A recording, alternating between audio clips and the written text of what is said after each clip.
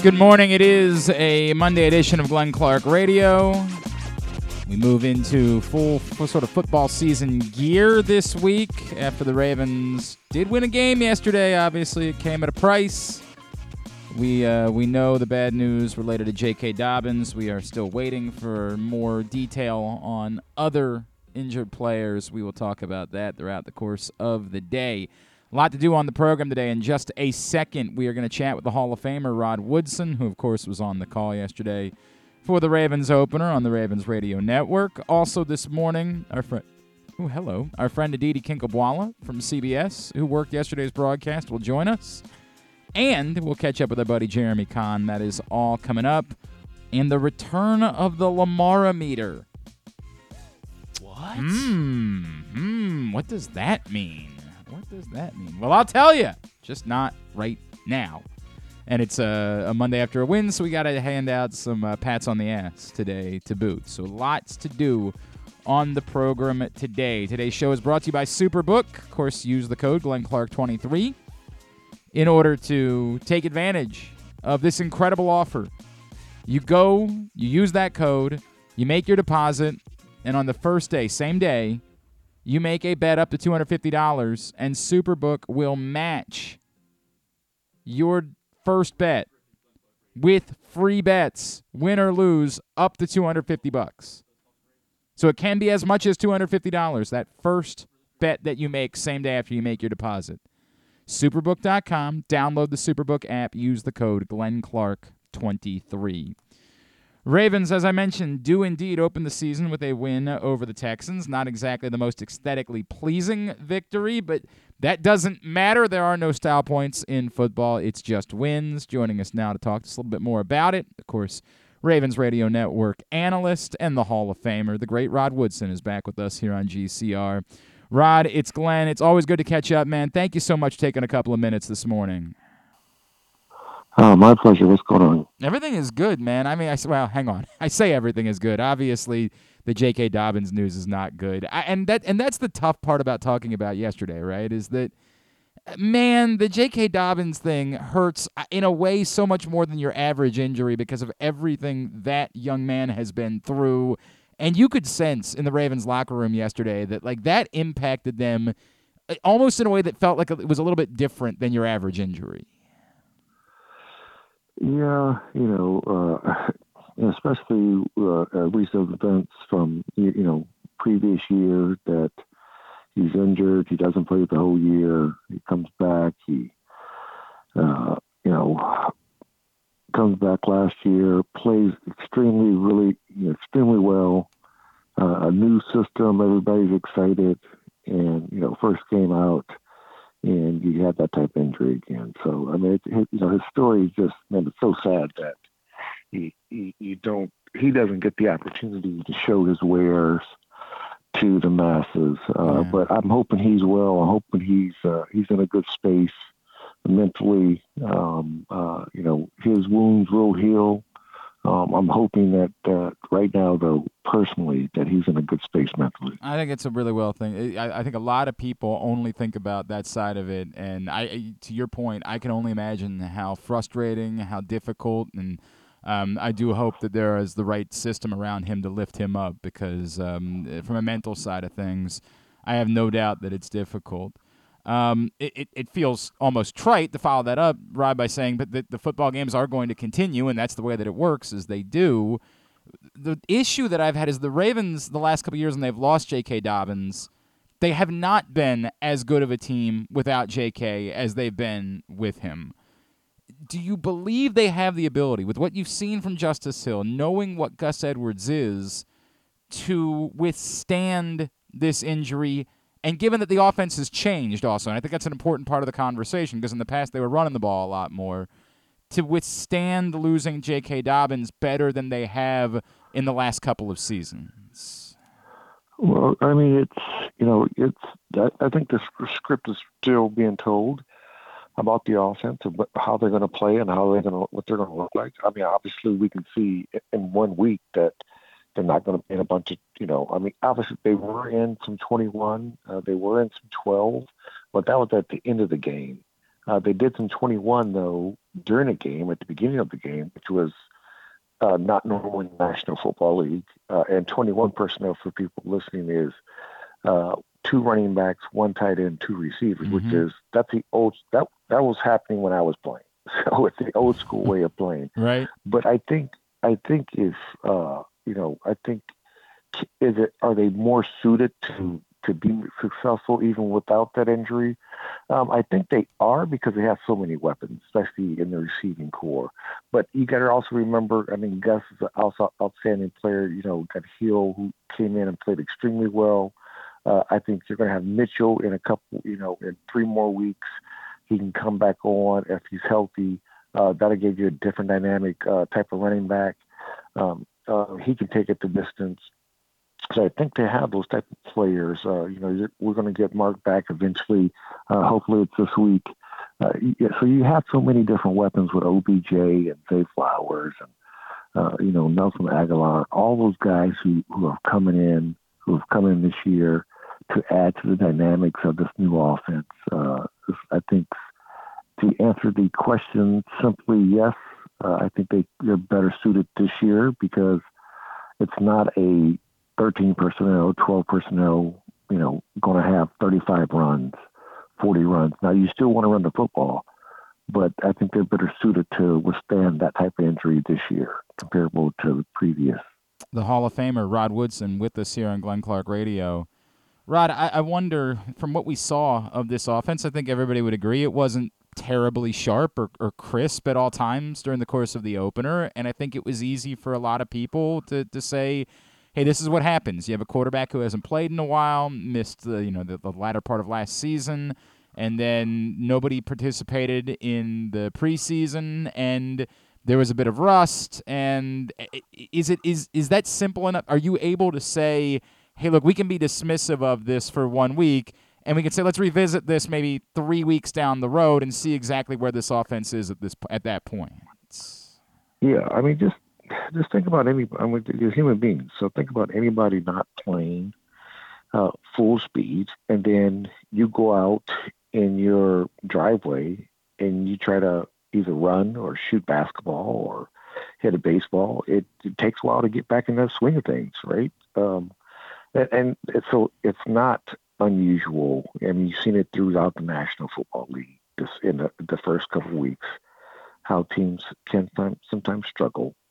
But I think, they made some plays. We've seen what type of offense they're going to have. They're going to be a good offense. And I think everything's going to keep on clicking. I mean, we saw the connection with Zay Flowers. Yeah. We saw the connection with OBJ. We saw connection with all those guys. And, Bateman is healthy.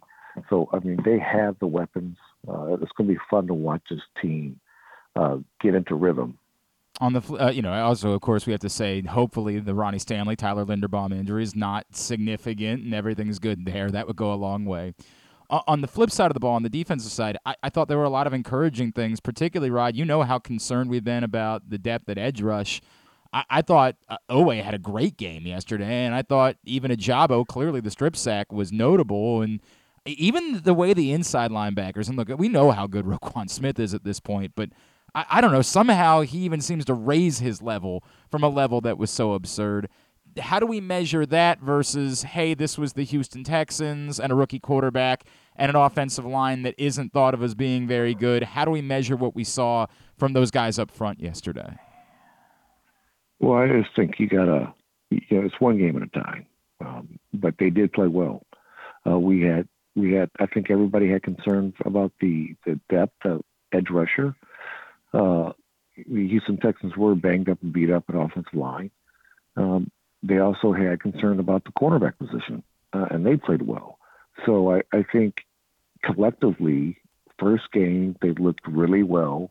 You get a win in the National Football League. You hold a NFL offense to only 9 points. That's pretty good football.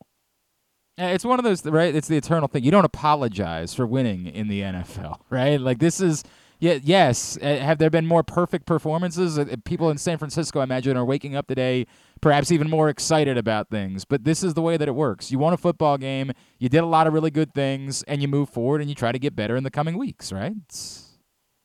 Absolutely. How do you measure, like, Rod, what you saw? And obviously you were working a game, and I didn't get to watch any of it. But I think it would be easy to fall into a trap of, hey, Cincinnati got their butts kicked yesterday. Maybe this game next week isn't as difficult as we thought it was. How dismissive do we have to be of, hey, that probably wasn't exactly – we should know better than to think that what the Bengals did yesterday is what the story of they're going to be as a team this season?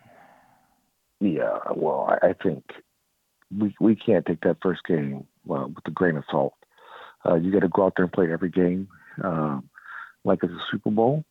You got to go out there and knowing that Cincinnati has a better football team than what they showed yesterday. We know Burrow is not that type of quarterback. You got to think they're going to have a bounce back game.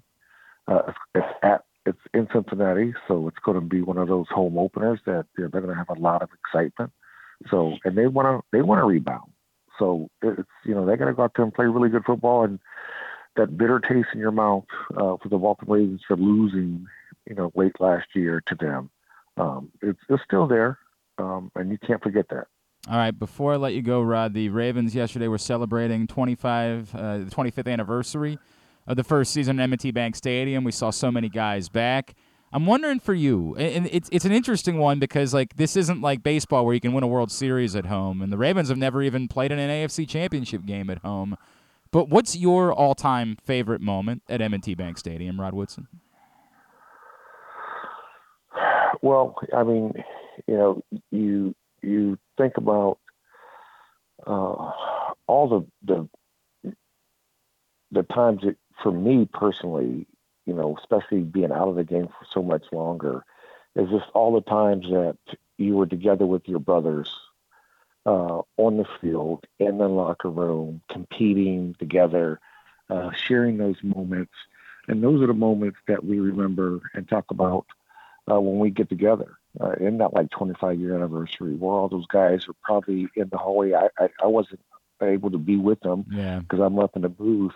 But all those guys are talking about different things that they've done and what occurred in those games. That's the fun part about it. I was hoping that your answer selfishly was going to be that Jaguars game from the 2000 season, because I feel like for so many Ravens fans, that was the moment. But the irony, of course, being that you would say, well, that was kind of one of our worst defensive performances of the season. But I feel like that was the moment for so many guys where it all became real. Oh no, we can do this. Yeah. Well, I mean, each individual game is an individual award when you can win. But you're always in the picture. We just had one game at a time mentality, so that helped us. Yeah, no doubt. All right, Rod, I'm going to let you go. I appreciate it. It's great to catch up with you, man. I know you got a busy season ahead of you. Hopefully we can do it again down the road. Thank you so much for spending a couple of minutes with us this morning. All right, I appreciate it. Thank you. Rod Woodson, of course, the Hall of Famer, Ravens Radio Network color analyst, hopping on with us to kick off a Monday edition of GCR. And obviously, so much of the conversation today and around town is built around those topics that we're discussing with Rod. And I attempted to write about it today at PressBoxOnline.com, and I felt the tenor of the column is about sort of the emptiness that you feel after a victory. And I hate saying it that way, but it's hard to ignore it. And it's in part because, as football games go, this one was a giant meh. Sadly, if J.K. Dobbins hadn't gotten hurt, there would likely be not a single thing that you would remember about this game within a month. It was as far as football games go. Now, if trends continue, right, if Zay Flowers continues to perform at a very high level, perhaps you'll remember, hey, this started with a pretty significant breakout performance. Although, remember, Hollywood Brown started his career with an even better performance in his first career game. Not me saying that I think that Zay Flowers' ceiling is Hollywood Brown. I'm just, we always have to be careful to not get caught up in hyperbole. It's also measured by what we liked, and I talked about this. By the way, thanks to everybody who joined us for our first Project Game Day post-game show of the season. Sort of still kind of feeling this out as we're doing things a little bit differently this year. We ended up having an all-star cast yesterday, as not only Rita and I, of course, were with you, but it was great to have Ken Zales pop in and Andrew Stecca and our friend Josh Charles hopped on with us for a while. And you are able to, we had a couple people. We had some youngsters chime in yesterday, which was fun. We're going to be doing this all season long, and we're doing it via Zoom purposely to allow you to get involved, to allow you to just be able to hop on, click the link, and join us right there in the room for the Project Game Day postgame show brought to you by Superbook Sports and HelpMyGamblingProblem.org. We will be back 6 days from now, this coming Sunday. We will be back with you and hopefully still have a few more special guest announcements to make about what the future of Project Game Day will hold as we're working on finalizing some of those details. But it's still a work in progress, but I love the foundation that we started with yesterday. We had a lot of fun. Hope that you'll join us throughout the course of the season. You can always watch the show, facebook.com/PressBoxSports. But I bring it up because it came up during the course of yesterday. We were doing the Project Game Day postgame show, and these things that we're discussing about the nature of the football game, and while I'm feeling so empty, it was brought up, hey, it was cool to see that the Ravens, for the first time ever, I know our buddy KZ always has yelled about it for years. KZ has yelled about, hey, maybe just draw a play up to get the ball in a playmaker's hands. Maybe don't overthink it. And we saw lots of that, obviously, yesterday with Zay Flowers. In fact, we probably saw too much of it. At a certain point in the game, it felt like, that's all we're doing today, huh? It's just throwing the ball in the flat to Zay Flowers.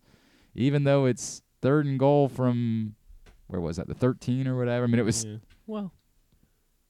Is that what we're doing? Is that the play? And again, you could say, hey, they had the game in control, and they didn't want to risk anything going haywire or whatever, but it seemed like a limited version of the offense. Like it was a positive, and then it was a negative. There was a minimal amount of downfield throws. How much of that was guys simply weren't open? We saw on the interception, CBS showed us nobody was open. He could have attempted to throw it to the back corner of the end zone. I don't remember who the receiver was on the right that had like maybe a half of a step, and you could have tried to lay it out to the back corner of the end zone there. You certainly I am not giving Lamar Jackson pass. It was an atrocious interception. It was a flatly inexcusable interception. I don't care if you've missed 3 years of football. You can't make that throw. That's insane. You got to take your sack and learn to live for another day. Take your 3 points and move on. So no defense of that pick. It was god-awful. But, as was pointed out on the broadcast, nobody was open. So figuring out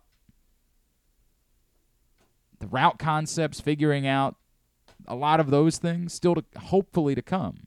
And from a pure football standpoint, I can't say anything strongly one way or another. These are the things I just brought up with Rod, right? Like, on the negative side, the offense wasn't crisp. But we all know, first game, we all spent the entirety, and we say we all, a lot of us spent the entirety of August saying, hey, the pendulum might need to swing from the Ravens to the offensive side of the ball, but at the same time, it's a lot of pieces coming together, new offense, new system, new language, quarterback who was coming off an injury, 2 receivers who are coming off of serious injury, the other one being a rookie. Your tight end is still injured. Now you're adding in your top running back being injured after he had missed most of training camp to begin with. We should have expected that it was going to take some time, and we needed to have some patience, some grace with getting the offense to the level that it needs to be at. So the results yesterday are mitigated by that. Yes, it didn't look good. It wasn't pretty, but it's mitigated by those circumstances. On the flip side, you would say it was encouraging. Odafe Oweh played really well yesterday. Obviously, Roquan, I don't want to give anything away. We'll get the pats on the ass, but Roquan Smith was the best player on the field by a lot. But that's not surprising. Roquan Smith's really good. Patrick Queen was great again yesterday. Looks like a guy who's shaping up to get paid. Unfortunately, probably not in here. Baltimore, because that's probably the reality of the circumstances, although we do know that the Ravens like to try to keep their own around, so I'm not willing to say it's impossible, but it seems unlikely. It seems like he's pricing himself to a level that the Ravens simply won't be able to go to, particularly given what they've already paid Roquan Smith. David Ojabo, I don't think David Ojabo had a great game necessarily, but making an impact play is definitely a sign of what this defense desperately needs. All of those things are good things. To Rod's point, the secondary, I don't even know how to judge the secondary, man. I don't even want to have a conversation about it. You could say on paper the secondary held up. Like it was the Texans. But that's the point. The point about all of it is the things that you would say are positives are mitigated by the opponent. So the negatives are mitigated by the circumstances. The positives are mitigated by the opponent. So you end up with this like zero-sum game where essentially nothing happened other than the one thing. And that goes back to why there's such an empty feeling. It's such an empty feeling because at the end of the day, the story of this game is that J.K. Dobbins got hurt. And other guys did too. Yeah, you're hoping. The Marcus Williams news at first appeared to be dreadful. Now it's starting to seem like maybe it's not quite as bad as everybody thought. It might not be a torn pec. He doesn't think it's a torn pec. And we'll talk to, actually, Dr. David Chao, our friend, is going to join us a little bit later on. We'll try to let him explain what the differences would be here and what this actually could be with Marcus Williams if it's not a torn pec. And we'll need updates today. Both Ronnie Stanley and Tyler Linderbaum need MRIs. Some of the initial reports, and Ronnie Stanley was right back on the sideline, appeared to be jovial, so you hope that's a good thing. It's weird how, I guess, eerie similar this game feels to like last year. Like it was a little kind of cloudy, rainy weather, and well, let's add on to the injuries. One of the things, one of the storylines that we just decided not to talk about this offseason, and I get it, this got in the way, and so irony that today's the day it's coming back. One of the things I kept bringing up is it should have been scandalous for this organization, the F- grade that they received for their strength staff. That should have been a major offseason storyline. And the number of times that I would quietly, or not even quietly, but just sort of bring up are we just not going to talk about how it was treated as the worst strength staff, not just in football, but in the history of football? And when you moved on from the coach, all you did was replace from within? All you did was just bump the next guy up? Do we have any amount of certainty that anything actually changed? It felt like there was an investigation that needed to be done there, that admittedly somebody would say, well, why don't you do it? Well, that's not my job anymore. Unfortunately, that's not. But to the point, I would like to have those answers, and today I'm certainly thinking about it again. But the thing that we kept saying was it message or messenger? Because the messenger is gone in Steve Saunders, but was Steve Saunders the one creating the message, or was he simply the one passing along the message? Because if the message is still coming from the top, if somebody else is just carrying out the code red, then the code red still exists, even if the messenger is gone. And again, that sounds nebulous. It sounds like I'm being purposefully vague, but I think you understand. If the system, the strength system that's in place from the top of the football command in Baltimore, which would be from John Harbaugh, who we know is a bit of a hard ass when it comes to this stuff. If he internally said, look, if everybody hates Steve Saunders and we got to make somebody the scapegoat, fine, we'll do it. But we're not changing the way that we do things around here. We're just going to take the next guy and say, your job is to still run things the way that I want them. Well, then Has anything actually improved? We kind of all agreed to stop talking about it just because Steve Saunders was gone.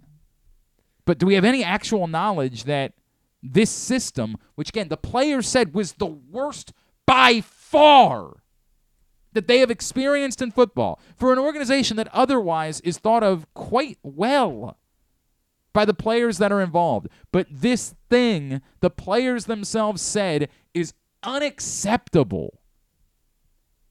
Did anything actually change? Did the message, did the philosophy change at all? Or will there be more guys who say, nah, it's the same S and it's the reason why we're all getting hurt? Will there be another Derek Wolfe next year who speaks loudly about it? Will there be more guys who don't trust the team because of it? Look, Odell Beckham's come in and said glowing things about the Baltimore Ravens. But went on Rich Eisen and said, what a professional operation you run around here. World class. World class. But I don't know. I don't know about this. And you couldn't help but think about it during the course of the day. But the Dobbins thing is so much more than that in particular, because the Dobbins thing touches on kind of every layer of it. It does touch on his distrust with the organization, which seemed fair given the surgery situation, given, I'm sure, how his feelings were about the Steve Saunders-led strength staff, given the bigger picture for running backs throughout the NFL. I have no doubt that there was an amount of distrust felt by J.K. Dobbins.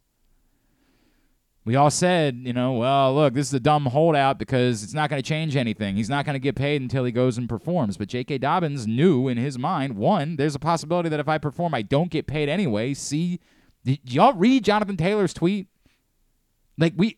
It's the most prescient thing that a football player has said all year. The league is openly telling you what they're willing to do. They are devaluing a position that they are drafting in the first round anyway because they are going to greater lengths to devalue it. Devaluing to the point that we want to make sure we can get up to 7 years and never have to pay someone a second contract. They are openly telling you what they're doing. Nakedly, almost shamefully. And J.K. Dobbins had to say, and I got to risk further injury going out there for a team that might not pay me even if I have a great season. And now here we are. And it's an empathy versus sympathy lesson because, no, sympathy is the wrong thing. Outside of you never want anyone to have to feel pain, of course. It's any human feeling pain you feel bad for. If you walk by and, as you were walking down the street one day, you saw someone's leg give out, you'd feel an amount of sympathy for that. But, it's not – sympathy is reserved for people with cancer. J.K. Dobbins has made $5 million playing football and probably more money than that. Sympathy is not the actual correct – but it's empathy. It's empathy for everything, all of the levels of this circumstance. J.K. Dobbins hasn't had a normal season in the NFL, and he's 4 years in. His rookie season, when he played well, was in the midst of a global pandemic. He didn't get to have his friends, his family come out to games and enjoy his performance. And then since then, he's been clouded with injury. It's not sympathy, because again, J.K. Dobbins probably has a pretty nice car. But it's empathy. It's unreal what this human has been through to start his NFL career. It's and this is probably going to be a career derailing injury. Derailing for sure. It's unfair to say ending. As right. John Harbaugh pointed out, he's still young, and who knows? Somebody will give him an opportunity moving forward. It's not like everybody will just immediately say, "Well, we'll never let you come into training camp ever again." But yes, it definitely will impact his ability to find work, consistent work, have a team that's willing to commit to him as being a starting player in the NFL next season. There's no doubt about that. It's awful. Everything about it is awful for J.K. Dobbins. And you could sense that his teammates knew that. And that's why the reaction yesterday from guys like Patrick Queen, Right. it didn't feel like talking about another player who was injured and saying, all right, well, next man up and we love him. It felt like they understood the gravity of all of it. And it just felt different than any other season-ending injury that the Ravens have dealt with in recent years. Which doesn't mean it's more or less impactful. It felt like the human element of it, what does this mean for JK? What does this mean for our friend? What does this mean for our teammate? Was overwhelming for the guys that know him and care about him and have watched what he's been through, and it was gut-wrenching for them. Does that change what happens next week against the Bengals? I don't think so. I don't think this drags on and guys they're mentally not ready. I appreciate what Rod Woodson said about hoping that JK has the right support around him from a mental health standpoint, because I can't fathom what this does, the totality of this does to someone like JK. It is cruel. It is inequitable. It is not right. So I do hope that's the case. But there's still going to be football games played standpoint, as I brought up with Rod Woodson, the question is, will the Ravens be in a better position to overcome the loss of J.K. Dobbins than they've been for the last 2 years? And from a personnel standpoint, I don't feel that. From a scheme standpoint, maybe, right? Like from it was interesting to see, as we talked about on the postgame show yesterday, Project Game Day postgame, Gus Edwards was not the number 2 back yesterday. Justice Hill was the number 2 back going into that game, which feels like it's a skill set thing. It's a Justice Hill skill set is better replicates what J.K. Dobbins' skill set is. And it feels like that's going to be the way this looks. I'm going to guess, and we'll talk about it tomorrow when we do Waiver Wire Wednesday with Joe Serpico, but I think if you're a J.K. Dobbins owner, you might have tried to handcuff with Gus Edwards, and ultimately the handcuff might have needed to be Justice Hill, and you might be scrambling on your waiver wire. Or maybe it's Melvin Gordon. I don't think there's a chance in hell that Melvin Gordon becomes the primary. I think that's by the way, if that's the case, if Melvin Gordon wasn't good enough to make this football team and is suddenly going to be the primary back, that's insanity. That's fair. Bonkers if that's the case. It speaks to either terrible decision making, because anybody could just picked up Melvin Gordon that wanted him. They knew he wanted to come back. I guess, as there were rumors that he had other offers and decided to stay on the practice squad. How bad the other options are? Why were these other guys on the team then? Like, were you just? It's insane to me that the answer might be Melvin Gordon. The answer appears to be that Justice Hill is going to get the first crack to take on a bigger workload. And we can roll our eyes about it, and we can say Justice Hill's a special teams player. Like, that's fine. But it appears to be that the Ravens think that he's the guy that could handle that type of role in a Todd Monken offense. And we'll see.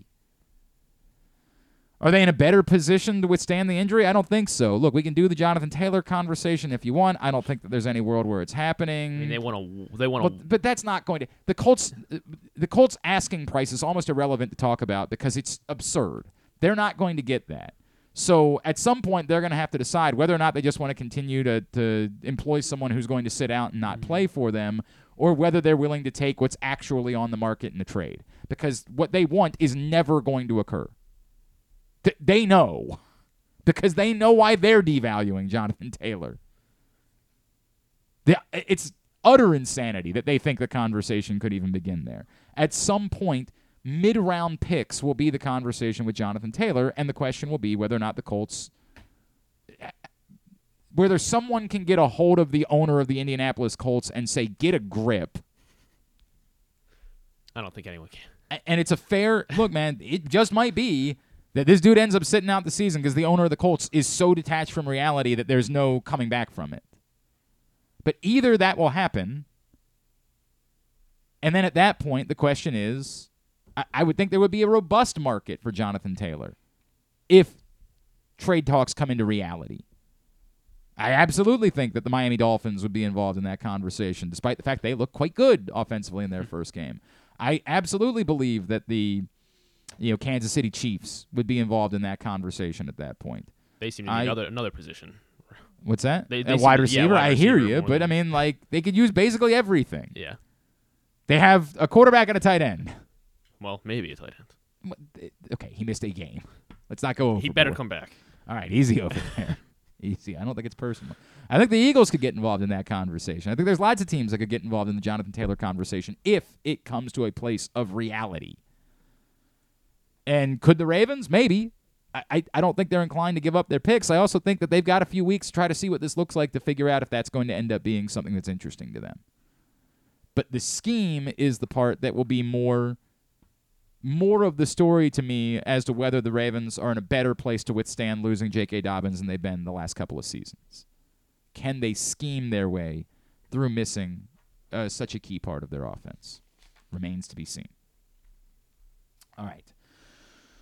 We really do have a lot to do today. Aditi Kinkhabwala is going to join us. Dr. David Chao is going to join us. We got to get the picks recap. Pat's on the ass. Jeremy's going to join us. I want to bring back the Lamometer. I guess we're doing a 4-hour show today. I guess it's the way it's going to go. I don't know. I don't know what our other options are. We're doing 4 hours today. Hope you don't have any other plans. And then after we're finished, then we'll let Stan and Ross and Luke hop on and talk baseball at, I think, about 4 o'clock today. So we're going till 4. Facebook.com/PressBoxSports. If you miss it live, YouTube.com/PressBoxOnline or PressBoxOnline.com/video.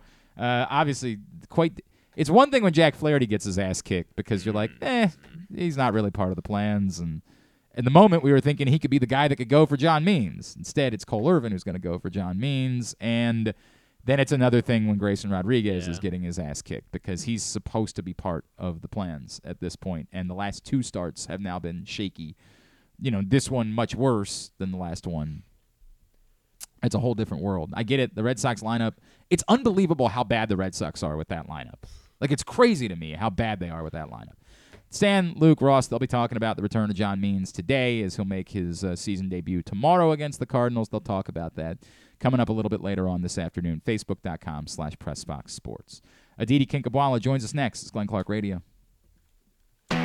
Why bet with the big boys this football season? Instead, try your hand with the local book, Superbook Sports, this fall. Superbook Sports is the book next door. Just a dedicated team of the best odds makers in Las Vegas, making sure you get the best prices and parlays anywhere. And now, Superbook will give you a bonus of up to $250 when you sign up and wager on the same day and use the promo code GlennClark23, GLENNCLARK23. So bet with the best and use the promo code GlennClark23 this football season with Superbook Sports. Visit superbook.com for terms and conditions. Gambling problem? Call 1-800-GAMBLER. Maryland drivers, did you know you can save up to 77% on tolls with an Easy Pass Maryland discount plan? That's right, 77%. It's never been easier. Pick the plan that's right for you at driveeasymd.com. We'll keep you moving.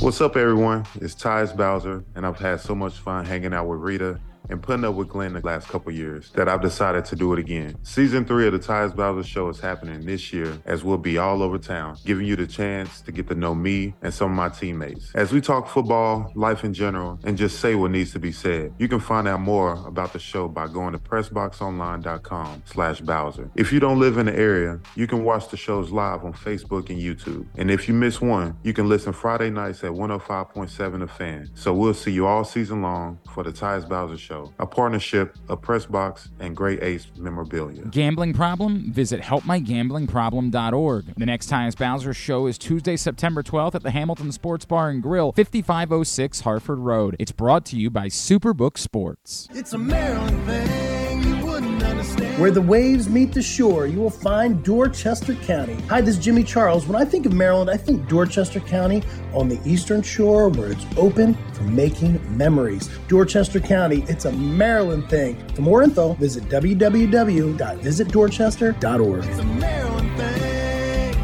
Hell yeah. It's a Maryland thing. Hell yeah. Picking a restaurant to try for the first time? Let's look at the Costas Inn. Here's a few checklist items. Quality of the food, check. Quality of service? Check. Does restaurant have plenty of free parking? Check. And finally, does restaurant have delicious steamed crabs, crab cakes, crab soup, and specials galore? Check, check, check. Costas Inn, 4100 North Point Boulevard. They check all the boxes. Make the most out of every day in your Toyota RAV4. Available in hybrid or gas-only models. A RAV4 can get you where you want to go in style. Check out buyatoyota.com for deals on new RAV4s from your local Toyota dealer today. Visit Harford County this fall. Celebrate Arts Across Harford September 15th through the 30th with dance, theater, music, and visual arts. September 29th through October 1st is the largest Italian festival in Maryland, featuring entertainment, cooking demonstrations, a bocce tournament, and family fun. If you're headed to the Maryland 5-Star, stay and play in Harford County. While you're there, enjoy the scenic views atop the King and Queen seats and experience pumpkin patches, corn mazes, and fall brews along their Harford Libation Trail. For more info, head to visitharford.com. Maryland open. Sure, Glenn may be in his 40s now, but he looks just as good as he ever has, and he's still as sharp as he ever was. And I say both those things without even a shred of irony. Find out for yourself right now by watching the show at facebook.com/PressBoxSports or youtube.com/PressBoxOnline. All right, back in here on GCR, and I will point out that over my shoulder, you see the Lamar meter. It is coming back. If you missed it last night, I shared it on Twitter. The new setup for the Lamar meter is to answer this question. What is the percentage chance that Lamar Jackson will win a Super Bowl during his 5-year contract to the Baltimore Ravens? That's the setup now. And I asked some of you guys last night to share with me what you thought the number should be. I will tell you, we're going to only do it once a week. After games this season, we'll move the needle. Percentage chance that Lamar Jackson will win a Super Bowl during the life of his contract with the Baltimore Ravens, this current contract. So we'll get to that this morning here on GCR, the return of the Lamar meter. All right, great always to catch up with a friend of mine, someone who I care about quite a great bit here in this business. She, of course, was working the sidelines yesterday for CBS's coverage of Ravens-Texans. It's always a pleasure to welcome back our friend Aditi Kinkhabwala to the program. Aditi, it is Glenn. It's always good to talk to you, friend. Thank you for taking a couple of minutes for us this morning. It's so fun to talk to you. You know what I was just thinking about? When we first met, neither of us had any children. That's true. Neither of us was married, I don't think. I mean, I wasn't married. I don't know if you were married. I think I was not but, quite. Think how I think far you're right. Come. Wow. I got married in 2012. We met That's in right. 2012. And I got married in 14. So you're right. I wasn't married I got yet. married in 13. How about that? Look at how life's changed. Oh, I my. know, but you know what? It's just like we need to lean into being the old people now. That's where all the experience comes from, right? Aditi, my 40th birthday was last Wednesday. And I... Happy belated birthday. Thank you, friend. I appreciate that. All year, people were asking me, like, hey, does it strike you in any way? And I was like, not at all. Like, it's just it's a number, right? Like, I don't feel any different. And then, 2 weeks before my birthday, I looked in the mirror, and I have this patch of gray hair. And then I got a haircut this summer, and I noticed that my hairline was receding a bit. And I said, oh, I really am 40. Like, that's really something that's happening in my life. Things are very different. I don't know that that's 40. I mean, I don't know. I have crossed 40, and the whites and grays have fortunately stayed at bay. But the wrinkles, my goodness, I have a daily argument with my husband about Botox. He's totally against it, and I feel like it's something that I need to be doing. Okay, this is an interesting... Oh, God, we have so many other things we need to talk about, but this conversation... I know, you really want to talk about Odell and Zay Flowers and Lamar, and here we are talking about Botox. But wait a second, Aditi, because I don't know how that conversation goes, because here's what... I will straight up... I've talked... I don't think you've ever met my wife, but I've talked to you about my wife plenty over the years, and there is a particular type of surgery that Mrs. Clark has talked to me about wanting to get. A breast augmentation, right? Like, she's had 2 kids. She's and every time she brings it up with me, my answer is the exact same. I can't answer this. I can't. There's nothing I can say here. If I say yes, then it sounds like I'm saying you're not good enough. If I say no, then I'm not being supportive of you. So I don't have any ability to say anything in response because I feel like it's going to be weaponized against me. And yet your husband is willing to talk about it. I don't know how he does that. I am not comfortable having that conversation. Well, no. He's not willing to talk about it. Okay. All he says is, don't do it. No, that's ridiculous. No, well, you are that's- not getting Botox. But I think that this is because he thinks it's a gateway drug. Like, I think he thinks I'll get one shot of Botox in between my eyebrows and then all of a sudden turn into, You'll look completely Joan different. Rivers. Yeah, you'll be completely unrecognizable. Everybody like, what happened to Aditi? Which is, again, not a gateway drug. It's just handling a few wrinkles because I'm in a funny industry. You but see, anyway, in a different moving world. right along. But I can be supportive. Right along. Aditi, in this case, I can support you. With my wife, I can't say anything. Whatever you want to do. Baby, I love you. I don't know that your listeners are interested I think you're gorgeous. in my troubles there. All right. Let's talk about Lamar Jackson instead in this new look offense. And these poor Ravens who are so snake fit. Are they snake fit? That's the toughest part about this conversation, Aditi, is like, you deal with a lot of injuries. And I think, and I'm sure you sense this in talking to the guys after the game. Like, a lot of times somebody goes down and it's a bummer and you hate it, but like you just say, all right, well, this is the way it goes, next man up. Given everything that J.K. Dobbins has been through, I sensed an additional level of emotion from those. Like, it felt crushing 100%. in a way that other injuries haven't felt because everybody knows, his history with it. J.K. Dobbins hasn't had a normal NFL season yet. He's 4 years in. His first season was during a pandemic. He couldn't have his friends and family come out. And then every season since then, he has been dealing with injuries. It's gutting. And I get it. J.K. Dobbins has a good life and he's made money and it's not, like the sympathy-empathy thing. It's a fine line between those two things. But from an empathetic level, it is so unfair and cruel what this young man has been through in his football career. I mean, that's the nature of this, right? And I think that that's part of yesterday it was a nice, tough win where there was a ton to learn from. There was a lot of sloppiness. There was, as Lamar called it to me, rustiness, the penalties, all of that. Getting those things out of the way and still coming away with a win that was not just a cakewalk. Because let me tell you, this Texans team is completely different than the Texans team I covered last year.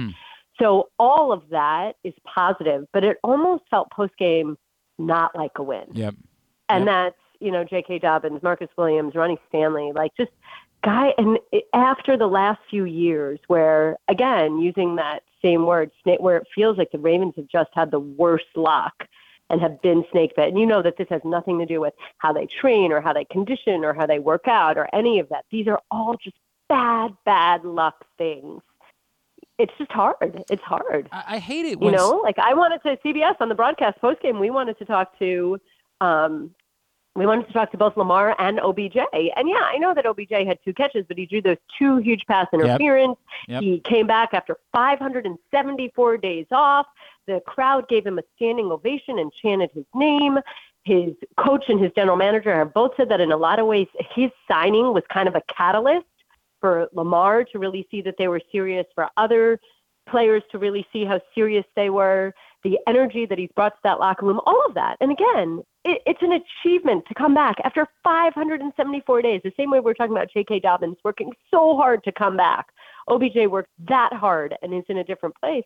And it was just no, because no one was in a good mood yesterday. It wasn't OBJ saying no. It was just the Ravens being like, you can have Lamar and that's it. It was tough. I mean, no one was in a celebratory mood. Not is at all. What I mean by saying that. And I think everybody also knows the other circumstances too. And I think that's what makes it so difficult, Aditi, is like this, I keep going back to that Jonathan Taylor tweet from the summer, and I understand everything that every single running back is feeling right now, which is I don't know how I can trust you.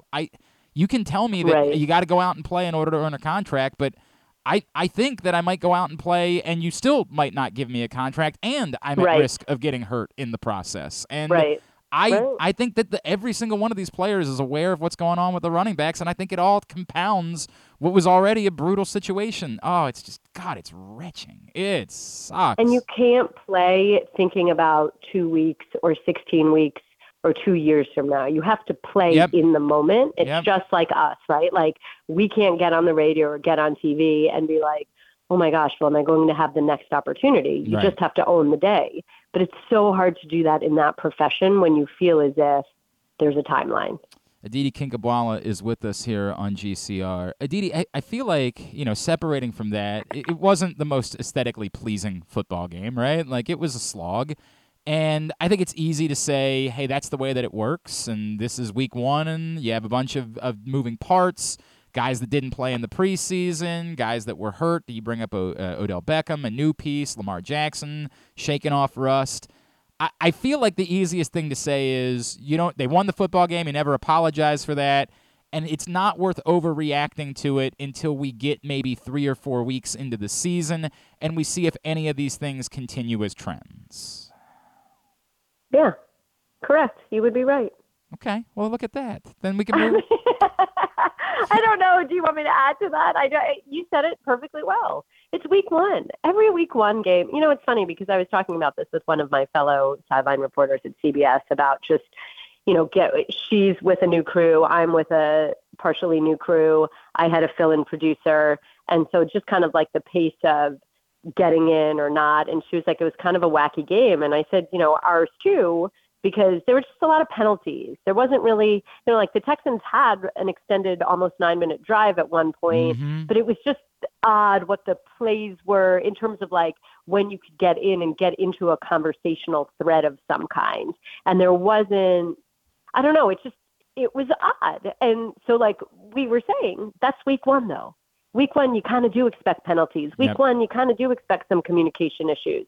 Week one, there is some sloppiness. Week one, there's always bad tackling, So all of that sort of gets sorted out. And, fortunately for the Ravens, that got sorted out against a team that's still, young and trying to figure it out. And they were able to come up with a win despite a not great effort. Look at the Steelers. They had to play a team that's ostensibly a Super Bowl favorite or, a Super Bowl contender, and they struggled and got their butts whooped.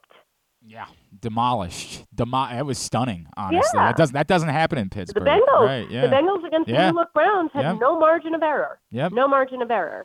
So in that sense, you'd always much rather kind of go through all of that. I mean, obviously you play this game for one reason, and that's to win. Right. So great, but like how fortunate to be able to have the W and still have your coaches come down on you. I feel like on the flip side, a lot of people would be wanting to dismiss, because on the defensive side, I think there are a lot of encouraging things. Aditi, that there's been great concern about the Ravens' edge rush depth coming into this year. And I thought Odafe Oweh looked great yesterday. Like, I thought as far as a complete football game is concerned, he clearly had that moment against the Chiefs a couple years ago. But I thought that was his most complete football game that we have seen from him as a pro. Well, and, Mike McDonald, the Ravens defensive coordinator, told us that Odafe had just a phenomenal camp. And he said that what the coaches had told him is just stop worrying about the sacks and the numbers and the things that people put in your head and say are a metric, and just do the things that we're asking you to do. And he was like, to Odafe's credit, he 100% has, and he's seeing the benefit or the results or the product of that by the way that he's playing. And he said he's just absolutely killed it in camp. Ojabo, of course, is a little bit more up and down, but you would expect that, right? Because you're never 100%. It's a long recovery after. It was like his third career NFL game. Yeah, exactly. So there's that piece of it, of course. But the depth piece, I mean, that's a very valid point, because both of those guys are kind of on the lighter side, like they play with quickness and they're, relatively speaking, leaner. So ideally you want to be able to keep them fresh. And it would be nice if you can roll some guys a little bit, or if not, I mean, you just got to get out on third down. And that one Texans drive that I was talking about, you've got a rookie quarterback completing 3 third-down conversions or making 3 third-down conversions. That's not helping. No, not at all. You've got linebackers like that, right? But to the point, I feel like there would be encouraging things to say, and then there would be the urge to suggest, well, yeah, but it was against the Texans. And what you said earlier, I do think matters, is that.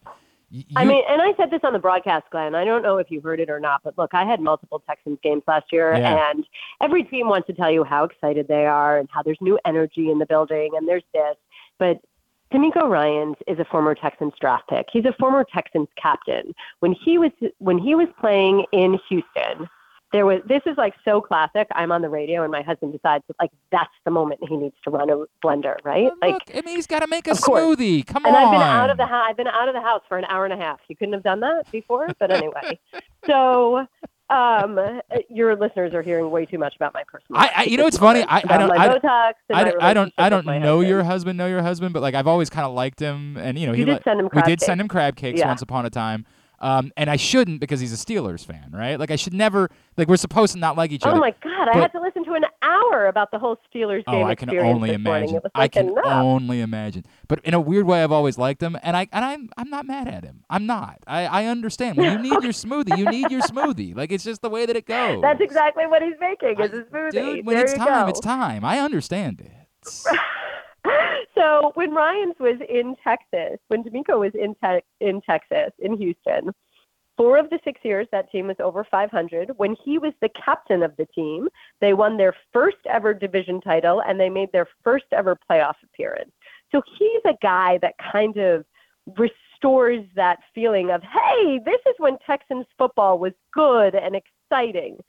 The sheer force of his energy and his personality lifts that fan base. And then, yes, they got a rookie quarterback in C.J. Stroud, who they hope is their franchise quarterback. But when Caserio was so aggressive and went and got Will Anderson, too, who should be the cornerstone of their defense, I think that was, okay, the Texans mean business. So that created a bit of energy. You know, I'll tell you, I was in Houston last year, week 13, when Deshaun Watson was making his season debut and his return to Houston.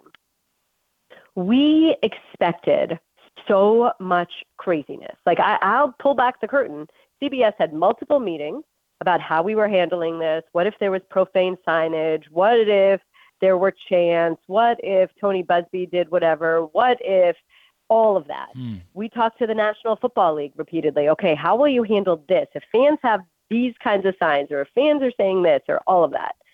You know what happened in the game, Glenn? Whoa. Nothing. Interesting. You want to know why? There were barely any fans in the stands. In fact, there might have been more Browns fans. Yeah. And that's because the city was apathetic about the Texans. That's what the feeling about the Texans was. Now, fast forward to this year, D'Amico Ryans, his force of energy, C.J. Stroud, Will Anderson, bringing in a guy like Jimmy Ward, all of that. Every day at training camp, they were packed. Wow. They were turning people away at training camp. People were standing outside in 105 degrees to watch this team. So I'm just telling you that to say there was a completely different feeling standing on the Texans sideline yesterday than there was when I did it multiple times last year. That's interesting. Guys were engaged. Guys were focused. Guys were not just sitting on the bench with towels around their heads. They were standing on the sideline. The substitutions, the way that they were talking to each other, all of it just completely different than a year ago. So are the Texans the San Francisco 49ers? No. Are the Texans the Cincinnati Bengals? No. Are they?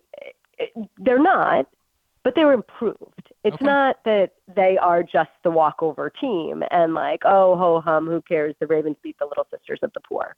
That's not what happened there. And C.J. Stroud had some moments, that's for sure. I think they're going to be an interesting team. And I mean that. I'm not trying to tell you, to your point, I don't think they're a playoff team, but I think there could be a team that in the next couple of years we'll get talking about, like the Jaguars and the Lions in recent years, the teams that we see signs from. And when you say that, okay, so when you bring up the Jaguars and the Lions, this is something that I witnessed last year with both of those clubs, both of those coaches, really trying to instill a sense of belief. It's a change in culture. It's something that already exists in the Ravens. You step into the Ravens building and you expect to win. You step into the Ravens building, you expect everything to be first class.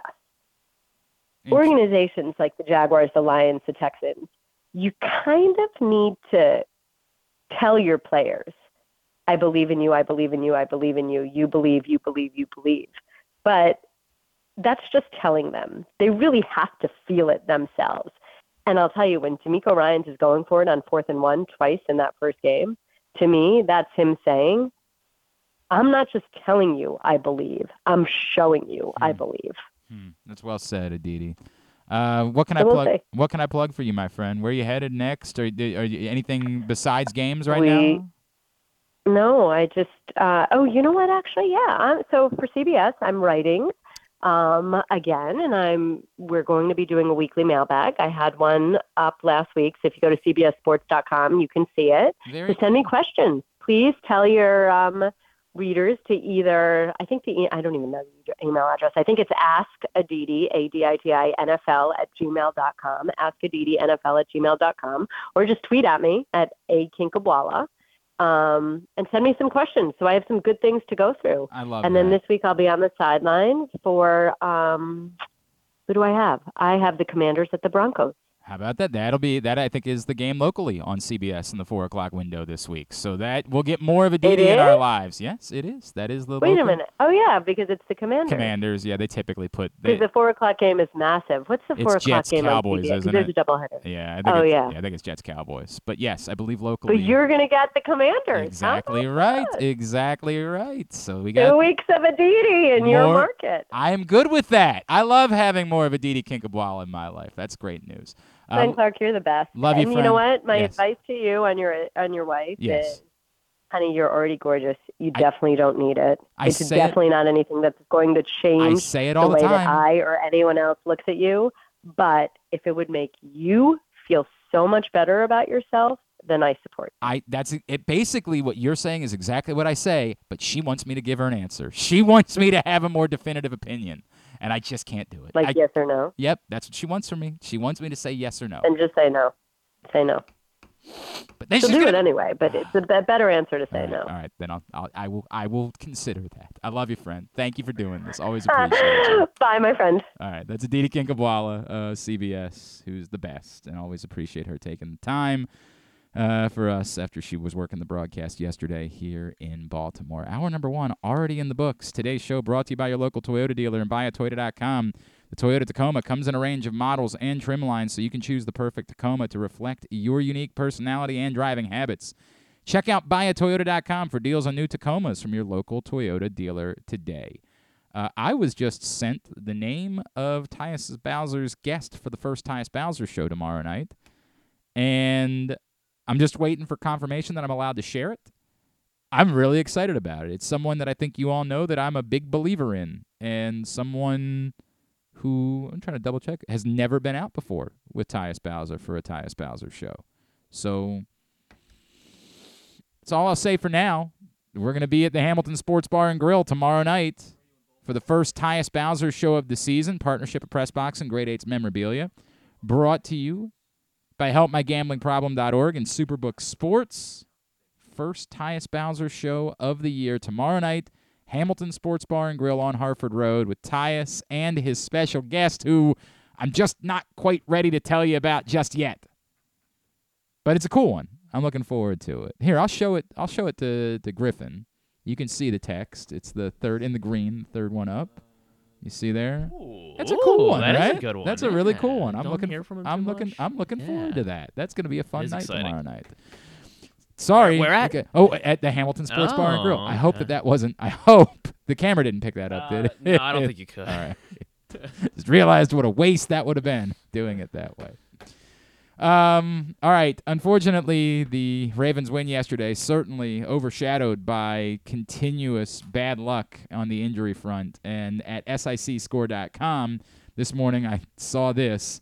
Are the Ravens the most injured team after week 1? Well, if they're not, I don't know who it possibly could be. Joining us now, our friend, former Chargers team doctor, Mr. Pro Football Doc on Twitter. He is Dr. David Chao, and he's back with us now here on GCR. Doc, it's Glenn. As you know, I always appreciate it, but I hate that we have to do it. Thank you for taking the time for us, as always, this morning. No problem, but it's a little early in the year to be chatting, isn't Right. it? I mean, come on. Can we go a little deeper into the season?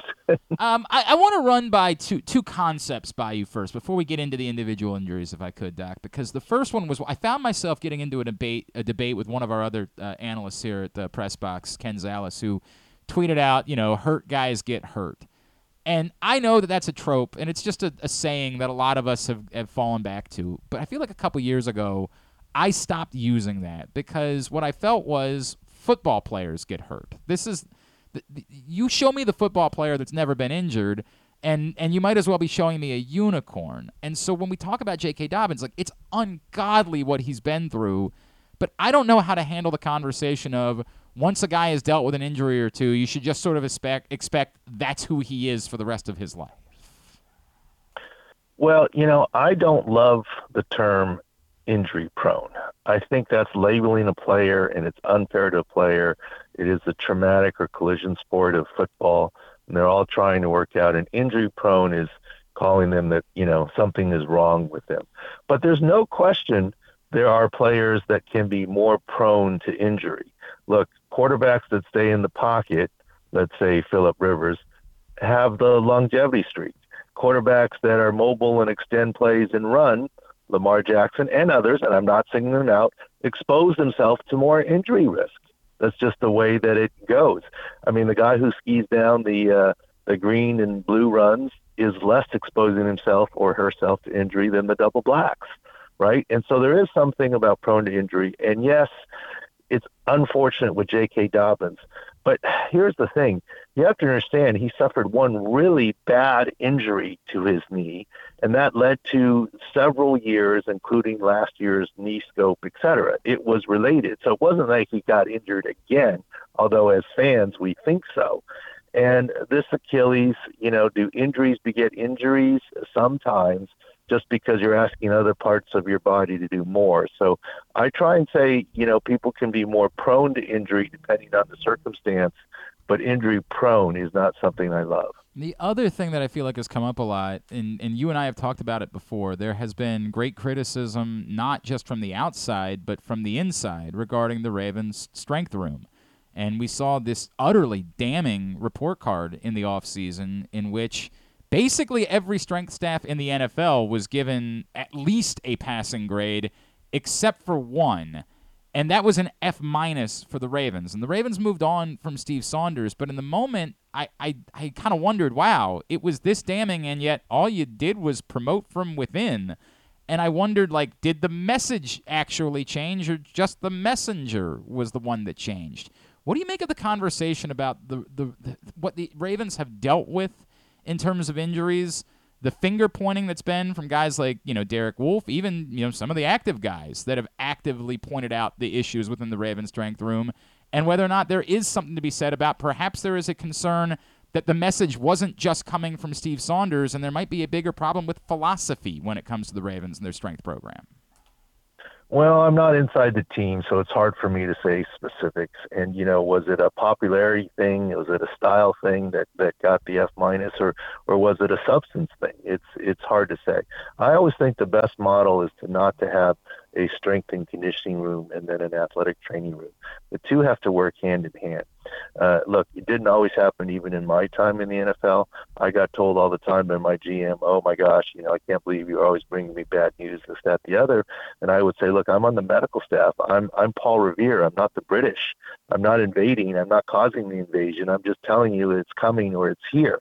Right. But to me, a concerted effort between the strength and conditioning room and the athletic training room, medical side, from prevention to conditioning to rehab, is probably the best approach. He is Dr. David Chao, and he is with us here on GCR.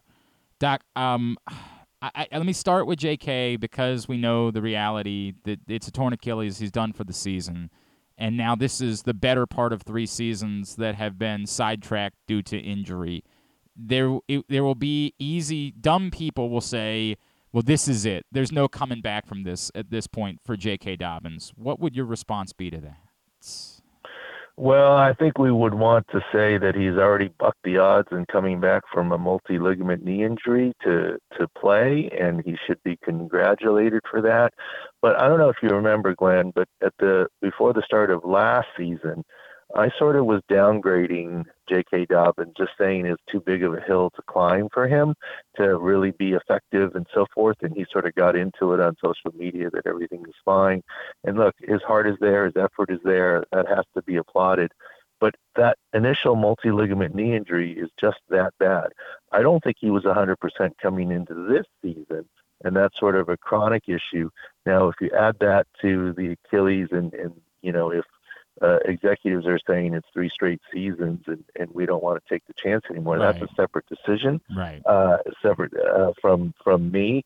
Do I think he can come back from this? I think he can. I think it's actually, look, it's a full year recovery. He's not coming back this season, even late.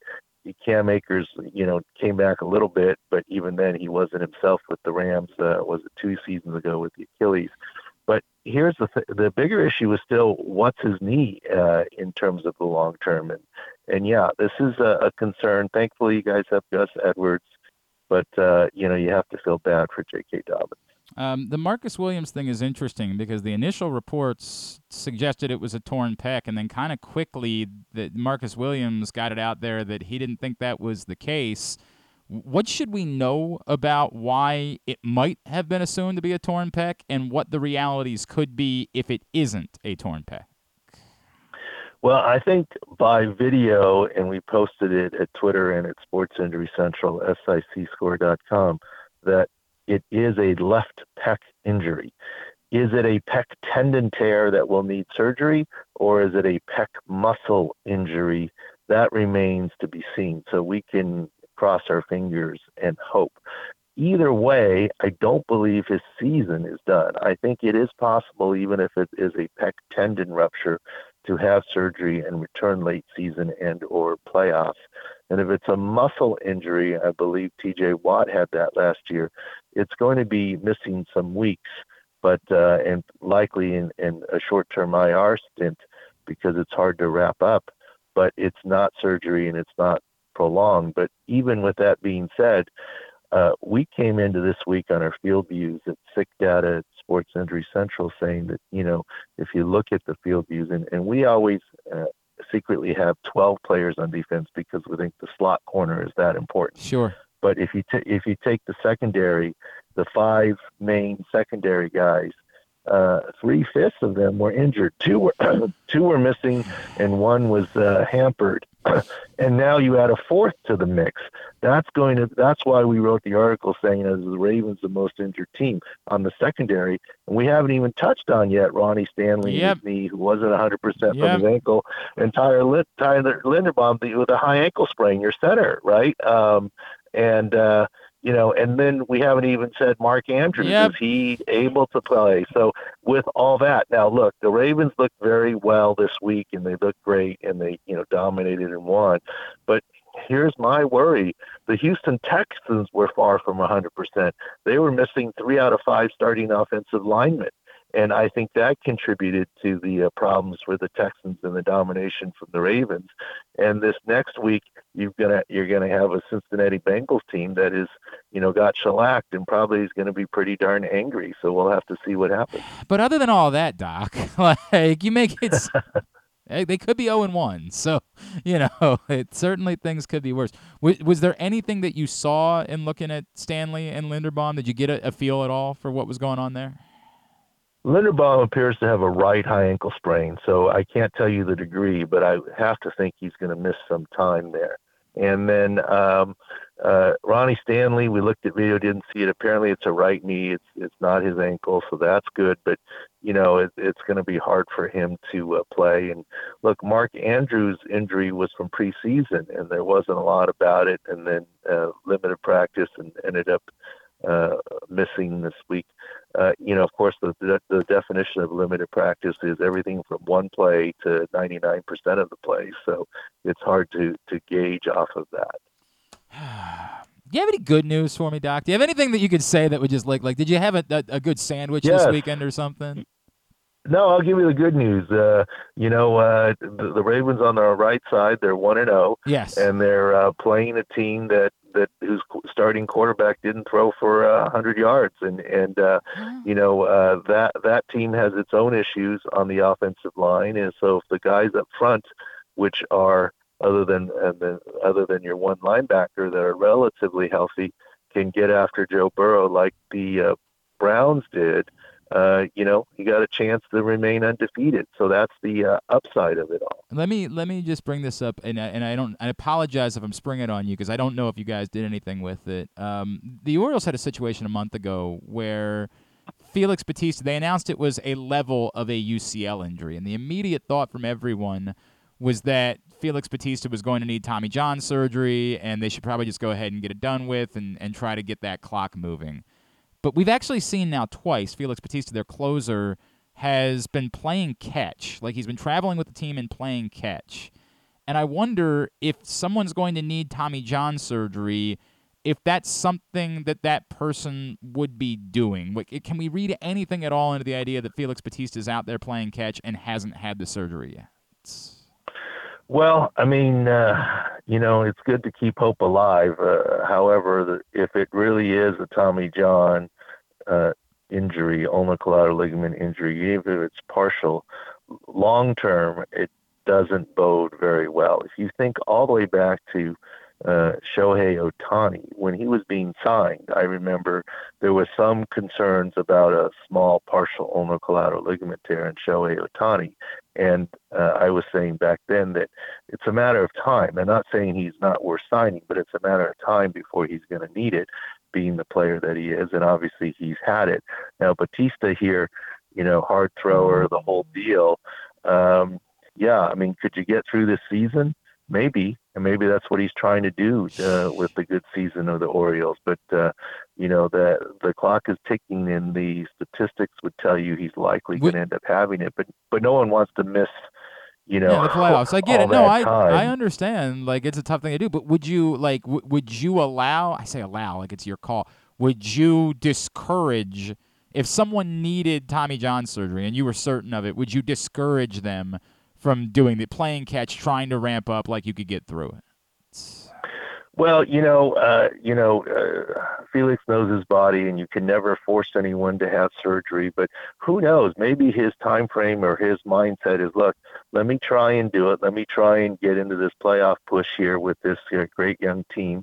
And because here's the thing, it's not like if he had surgery now, he'd be ready to go for the start of next season. Right. It's not like if he had surgery now, he'd be ready for next playoffs and be 100%, right? I mean, either way, he's missing all of next season, including any potential playoff run next season.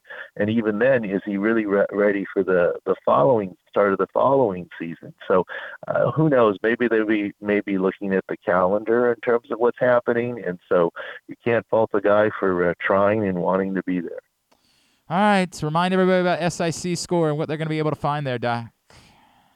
Well, lots of new things. I mean, everything from a free contest every week, a pick'em contest, completely free to win a guaranteed $1,000, to all sorts of new features, sick data, sick picks, and all sorts of new features there, and a new look at the website.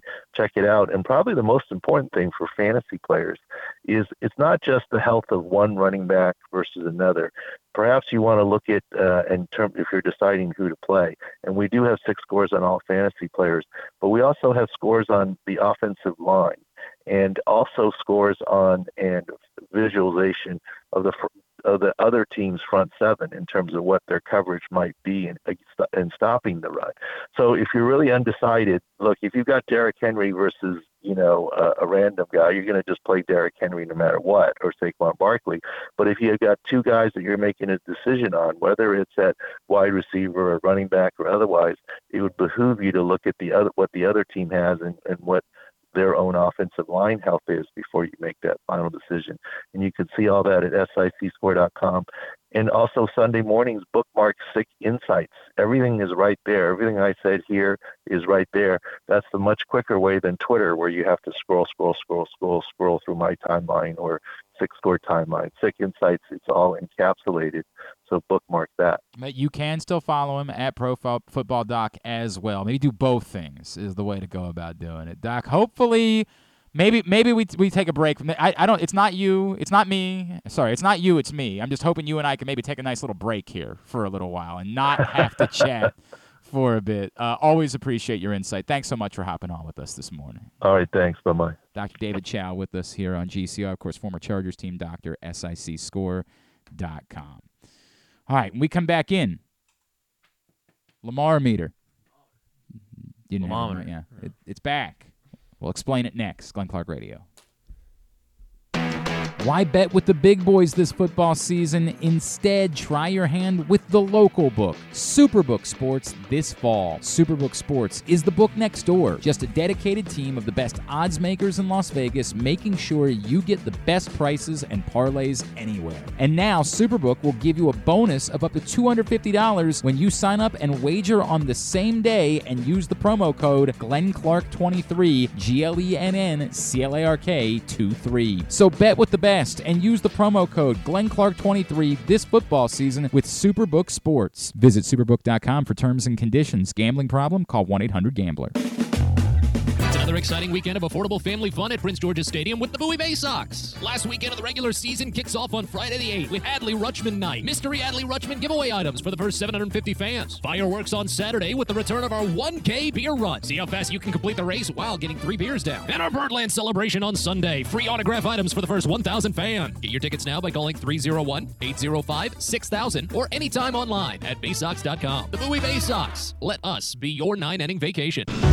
The Maryland Five-Star returns to iconic Fair Hill October 19th to 22nd, marking the next chapter in Maryland's equestrian tradition. Best described as the triathlon of horse eventing, you won't want to miss this thrilling sport. Enjoy a fall festival with local fare, retail vendors, and tons of family fun. Come for the event and stay for the experience in Cecil County, home to the Chesapeake Bay waterfront with vibrant small towns and accommodations to suit every desire. It's the place to be in October. Visit MarylandFivestar.us for tickets.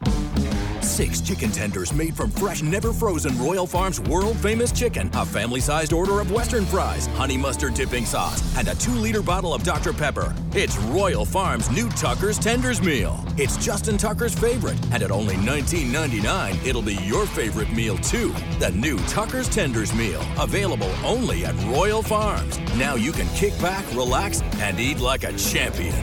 Real fresh, real fast, Royal Farms.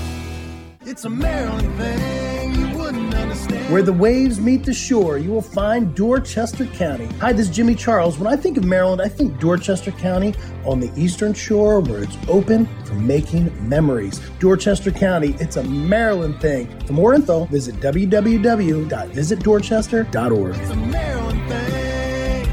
Hell yeah. It's a Maryland thing. Hell yeah. What's up, everyone? It's Tyus Bowser, and I've had so much fun hanging out with Rita and putting up with Glenn the last couple years that I've decided to do it again. Season 3 of the Tyus Bowser Show is happening this year, as we'll be all over town, giving you the chance to get to know me and some of my teammates. As we talk football, life in general, and just say what needs to be said. You can find out more about the show by going to pressboxonline.com/Bowser. If you don't live in the area, you can watch the shows live on Facebook and YouTube. And if you miss one, you can listen Friday nights at 105.7 The Fan. So we'll see you all season long for the Tyus Bowser Show, a partnership of Pressbox and Great Ace Memorabilia. Gambling problem? Visit helpmygamblingproblem.org. The next Tyus Bowser Show is Tuesday, September 12th at the Hamilton Sports Bar and Grill, 5506 Harford Road. It's brought to you by Superbook Sports. Make sure you're tuned in every Tuesday for Pressbox Fantasy Football Analyst Joe Serpico to get you ready for your Waiver Wire Wednesday, brought to you by Live Casino and Hotel. And if you have other fantasies you want fulfilled, subscribe to Glenn and Jeremy Conn's OnlyFans page at... Wait, are people supposed to know about that? Yeah, I need the microphone on. That's the. I gotta get used to the new bumpers. Yeah. I was given the permission to say it. Tyus Bowser's guest tomorrow night for the first Tyus Bowser Show of the season at the Hamilton Sports Bar and Grill will be Rashad Bateman. Rashad Bateman will be the guest for the first Tyus Bowser Show of the 2023 season. Hope that you can come out and join us, the Hamilton Sports Bar and Grill on Harford Road tomorrow night. Rub elbows with some of your favorite players. You can also watch the show live, facebook.com/PressBoxSports, youtube.com/PressBoxOnline, or you'll be able to listen to it throughout the course of the week here on GCR and Friday night on 105.7 The Fan, the Tyus Bowser Show with special guest Rashad Bateman. Tomorrow night, Hamilton Sports Bar and Grill. For more details, PressBoxOnline.com/Bowser. Ron is in Owings Mills. Ron, good morning, bud. How you doing?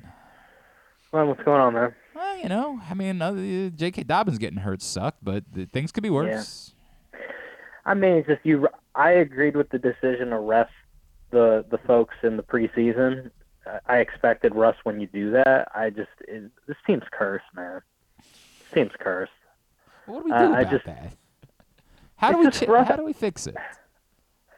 I don't know. I mean, they fired the strengthening or let him go or whatever the press release said.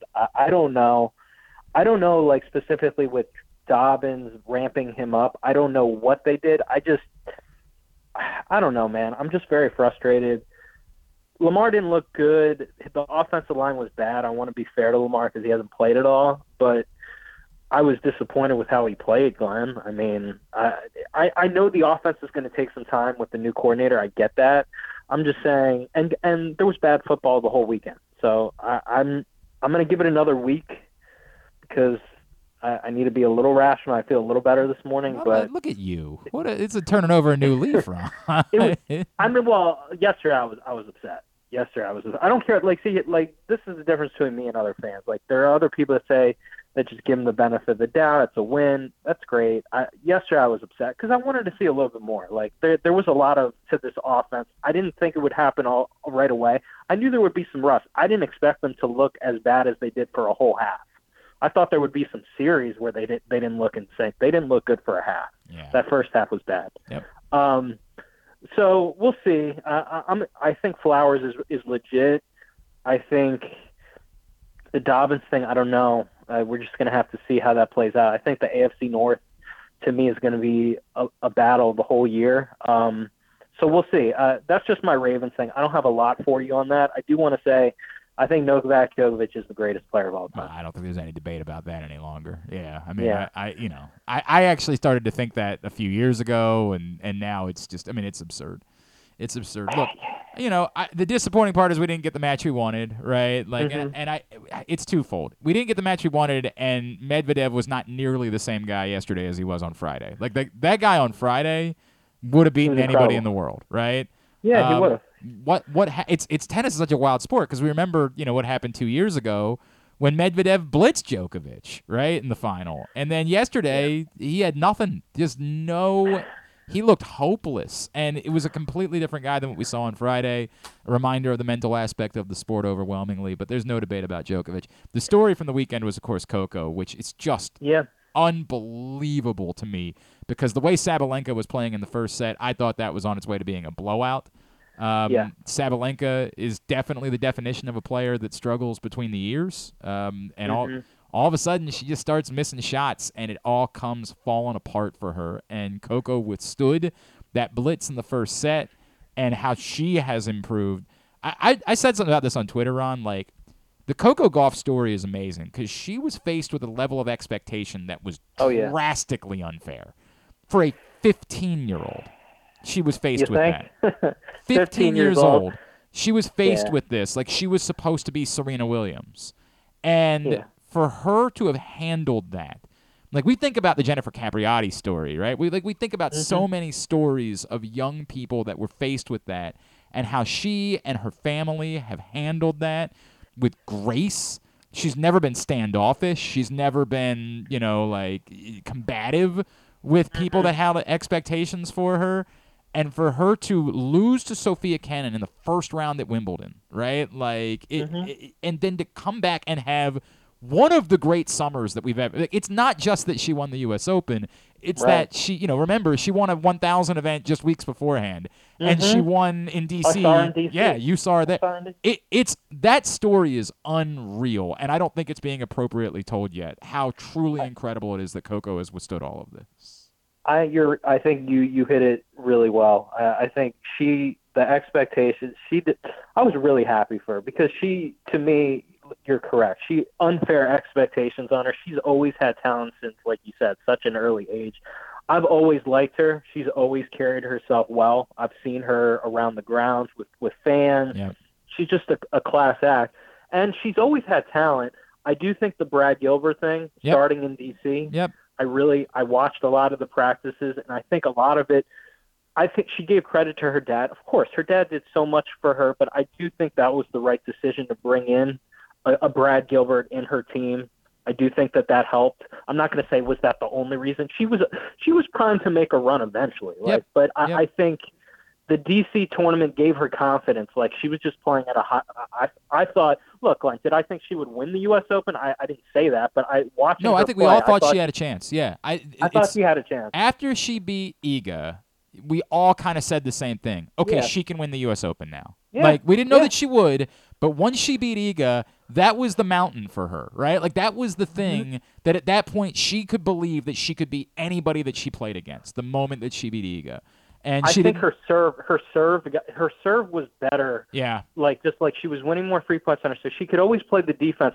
But there were times where she went for too much. I thought she played with a little bit more margin, but she's always had the defense.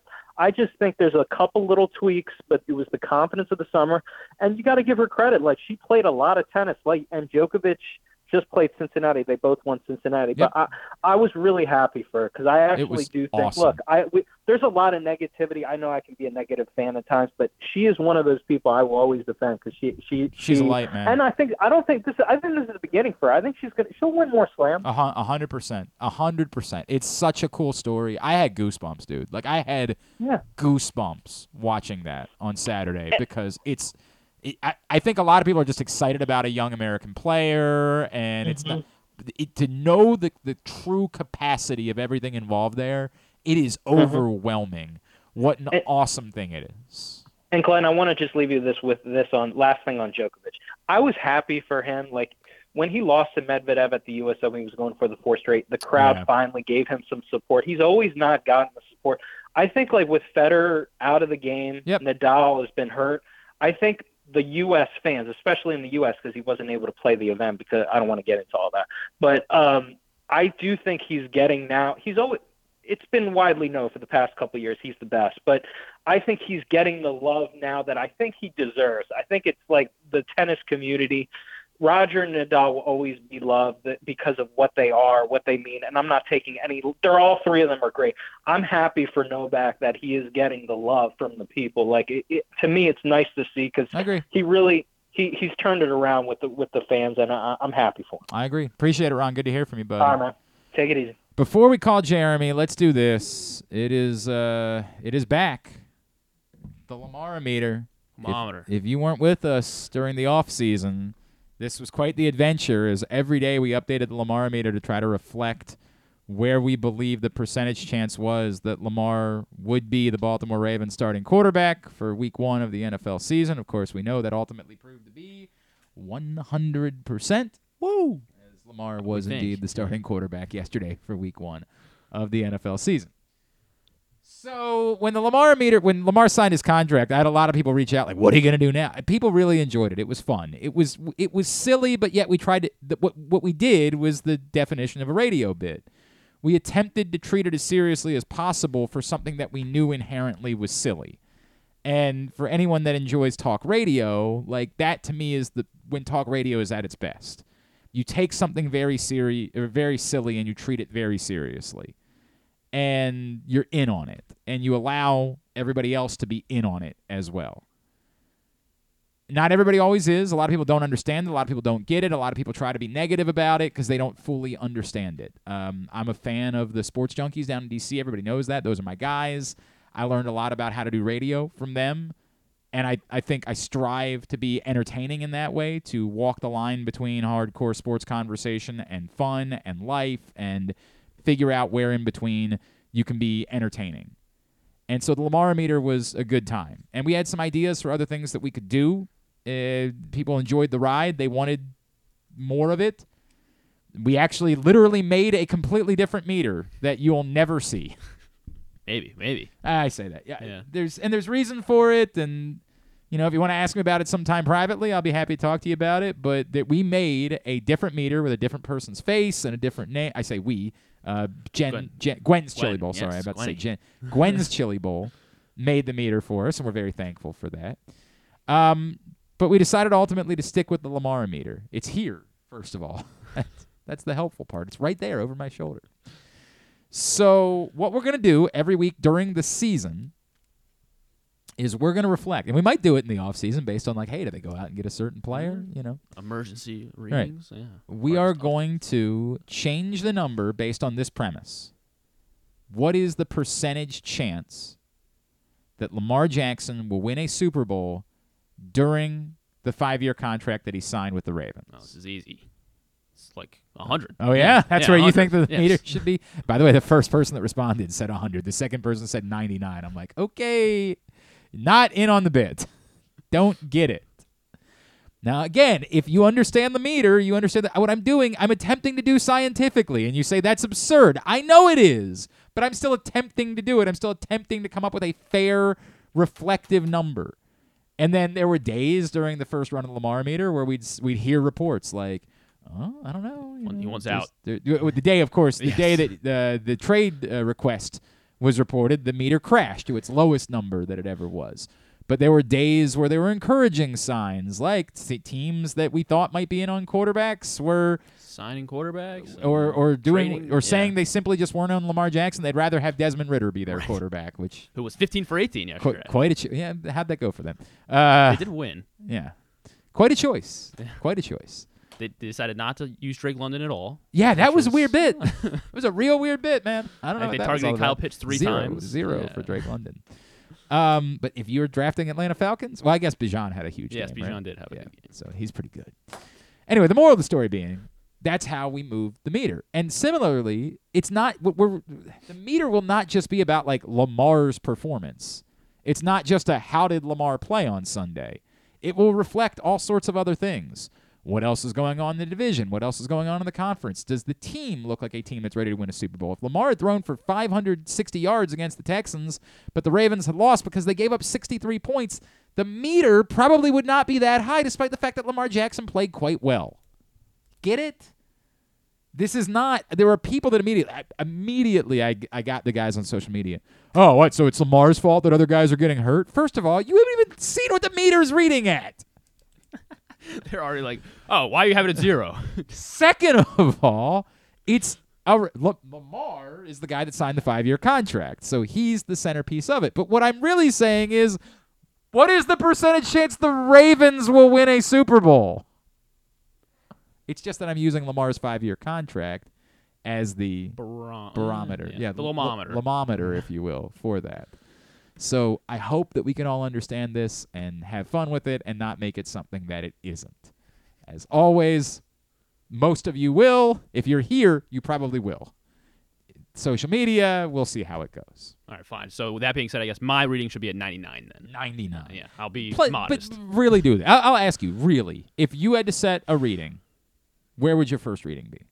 I think I'd be probably pretty close to about 50-50, I guess. I mean, I think... Really? Yeah. I'm saying from a scientific standpoint, Yeah, not from I feel like you're allowing your emotion That's probably true. to get involved. Probably true. I'm saying you've got to separate emotion and only look at it from a scientific the odds because, of winning in a because 5-year somebody would period. say, first of all, divide 100 by 32, right? And there's your number. Yeah. Right? Because every team has equal. Like we a all 3% chance, yeah. The thing is, we all know that's not actually the case. Like, we just know that there are some teams that have better opportunities than other teams. Desmond Ritter, you think he'll win a Super Bowl? Yeah, right?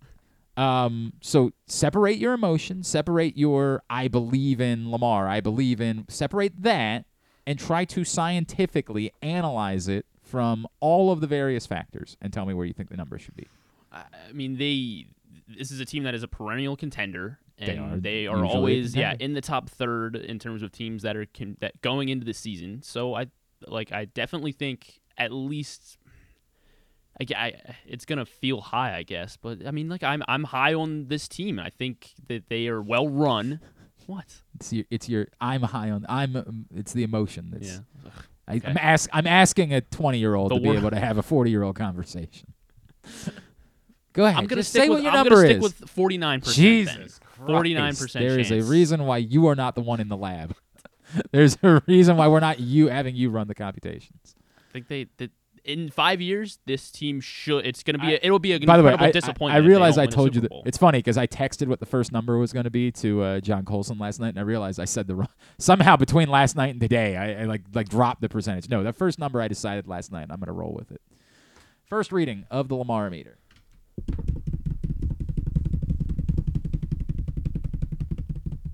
Is that 20? 20%. 20%. 20%. All right. Is the first reading on the Lamar meter. If you You wanna go hate ahead- them. You want to go ahead. Thank you, Griffin. You want to go ahead and snap your picture so we can call Jeremy because here we are being jerks to Jeremy again and calling him 10 minutes late. That's the first reading of the new Lamar meter, is 20%. And again, the question is percentage chance. And maybe we should phrase it as the Ravens will win the Super Bowl, not Lamar. Okay. Because if he wins the Super Bowl with the Seahawks, I don't care. So this contract is traded to the... Percentage chance that the Ravens win a Super Bowl during the length of the Lamar Jackson's 5-year deal, current 5-year deal with the Ravens. So that's what we're rolling with. And every Monday, we will sort of update where the Ravens find themselves. Why 20%, you ask? Well, somebody would say that's actually probably a bit too high scientifically. The AFC is loaded. And even though Joe Burrow didn't play well yesterday, and even though the Chiefs lost their first game, the notion that all of a sudden those teams have completely come back to earth is not one that I'm willing to entertain. Dolphins looked really good. Boy, did they look good yesterday. My, oh my.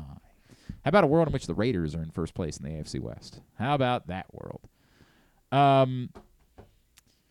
It's going to be hard to break through. It's going to, with this many good quarterbacks, it's going to be hard to break through, and it's going to require me seeing it. Now, to Griffin's point, the reason why my number isn't lower is because I do have faith, and I do think the Ravens, for the most part, make good decisions. Should I have dipped it a bit more based on J.K. Dobbins getting hurt? Perhaps. But right now, I generally like the trajectory of the Baltimore Ravens. I generally like how they've handled their business. I just, 20%. 20% is the number. And I think I'm being more than fair by making it that number. But we'll update it every Monday. We will be on here normally at the top of the show. Today we had Rod Woodson join us right at the top of the show, so it just didn't work out that way. Normally, the first thing we'll do on Monday mornings is we'll come in here and we'll give you a Lamar meter update. Again, the scenario moving forward, percentage chance the Ravens win a Super Bowl during the 5-year contract that Lamar Jackson signed. Now, it is also a Monday, and we'll never figure out what time we're doing these things. Sometimes it's his fault. This week, again, it's our fault. He is our friend Jeremy Conn, Big Bad Morning Show, 105.7 The Fan, ConcreteLocks.com, PressBoxOnline.com, where you find some picks as well. He is back with us here on GCR. What's going on, buddy? How are you? What's up, man? Things are good. So we're doing a bit now, and I brought back the Lamar meter because I need that those luscious clicks. I just need them. So all of that social media interaction, I keep being told that you got to do more of that. So we're bringing back the Lamar meter. We're going to update it weekly during the course of the season. And the premise is the percentage chance the Ravens win a Super Bowl during the 5-year contract that Lamar signed. And we will update it each week based on the results of the game and other things that are going on. But if I gave it to you and said you have to set the first number, percentage chance the Ravens win a Super Bowl during this 5-year contract that Lamar signed, what would have been the number that you would have started with? I mean, I probably would have started off lower, like at 10%. Okay. And that's not a knock on the Ravens. I do think it's just incredibly like how difficult it is to just win. And inherently, I think having Lamar locked up and no longer on a rookie deal does two things. It then allows you to know how much money you have to spend elsewhere, and then it also doesn't allow you to have a ton of money to spend elsewhere in a lot of situations. But yeah, look, I think he's talented enough. I don't know that we can base anything off of what we saw yesterday. The thing that gives me a little bit more pause is just seeing these injuries and how things have gone. So, and even with Lamar still has to show that he can stay healthy for a full season. I mean, the JK stuff, which I know we'll touch on, it's just gut-wrenching, man. God, I feel terrible for him. It's awful, man. By the way, my number is 20, and I admit, I think that's bullish, right? Like, I think that I'm being more fair, but part of that is I do think it matters that the Ravens typically make good decisions and have typically built winners, and that at some point it might just be that they get the good luck that season, and that's the season where they're able, when we're talking about a 5-year window, if a team's regularly in it, I do think that the math sways a little bit towards them in that process versus a team that's going to be built to win for 1 year, a la the Rams a couple years ago, although they looked good yesterday. All you said is relevant, though, and I'm having a difficult time talking about JK because it's a twofold conversation. It's what you brought up, which is just how truly gutting this is, how cruel it feels for this young man with so much talent to be 4 years now into his NFL life and to have not had a single normal season yet, right? Like even his rookie season was in the midst of a pandemic. So like his friends, his family weren't able to like come out and celebrate and enjoy it. He has not been able to just have a normal NFL season 4 years in. And while I'm not suggesting that his career is over, there is no doubt that it will be derailed. Like, it will be very difficult for J.K. Dobbins to be looked at as a starting or franchise-caliber player this offseason when he's barely been able to play for 3 seasons. So it's going to be impacted significantly. It's inequitable, it's unfair, it's cruel, it's awful. I can't come up with enough words to describe it. Yeah, I mean, it feels like Sisyphus, except when the ball rolls back down the hill, it rolls over top of him. Right. God, that is a good way. Did you steal that from someone else? That's a damn good analogy. No, I just made that up on the spot. Oh, yeah. Look at you. That's how I roll sometimes. But in all seriousness, like, I said this years ago, like I'm not a guy. I don't care if it's the opposing team. I don't care if it's the player I like the least. I don't root for anybody to get hurt, and I hate seeing injuries. And like, just think about you're given this God-given ability or whatever. You have all this talent in the world. You could be. I mean, he's averaging almost 6 yards a carry, and he just can't stay healthy. It wasn't a problem he had in college. It wasn't a problem. He gets here, the knee injury, the rescope. Now the Achilles, and an Achilles is an absolute bitch, man. Like, and you know it when the Achilles tears, like, you know what you have to go in for, and you're like, because, I mean, most guys don't even realize it's happening, and then you hear that snap, and then if you watch it on video, not this one, but I remember the one of the Chargers running backs years ago, you could see it just roll up, and I was playing basketball with a buddy of mine that tore his Achilles, and he actually got kicked in the back of the league on a rebound, and when he landed, you could just see popped, you heard a snap, and he dropped. And I mean, it's just strange, and it takes a long time to recover from. And so now you look at it from all the different levels with JK. It's not just, okay, I know now I have to sign a prove it deal. Right. Okay, even after I sign that prove it deal and I prove it for 1 year, is 1 year enough to prove it to where somebody's going to give me a multi-year deal? So, like, I just think the whole thing is effed. So now he becomes one of these guys that ultimately is going to keep signing 1 or 2 year deals just to stay in the league if he's even able to come back. Other than that, though, I mean, that's everything's great. Yeah, that's the reality, and it sucks for him. And then on the flip side, Jeremy, it's we are so dismissive about running backs in the NFL at the moment, and yet we all know in Baltimore that the last couple of seasons there has been a dramatic difference between the quality of the Baltimore Ravens when J.K. Dobbins has been on the field and when he's not been on the field.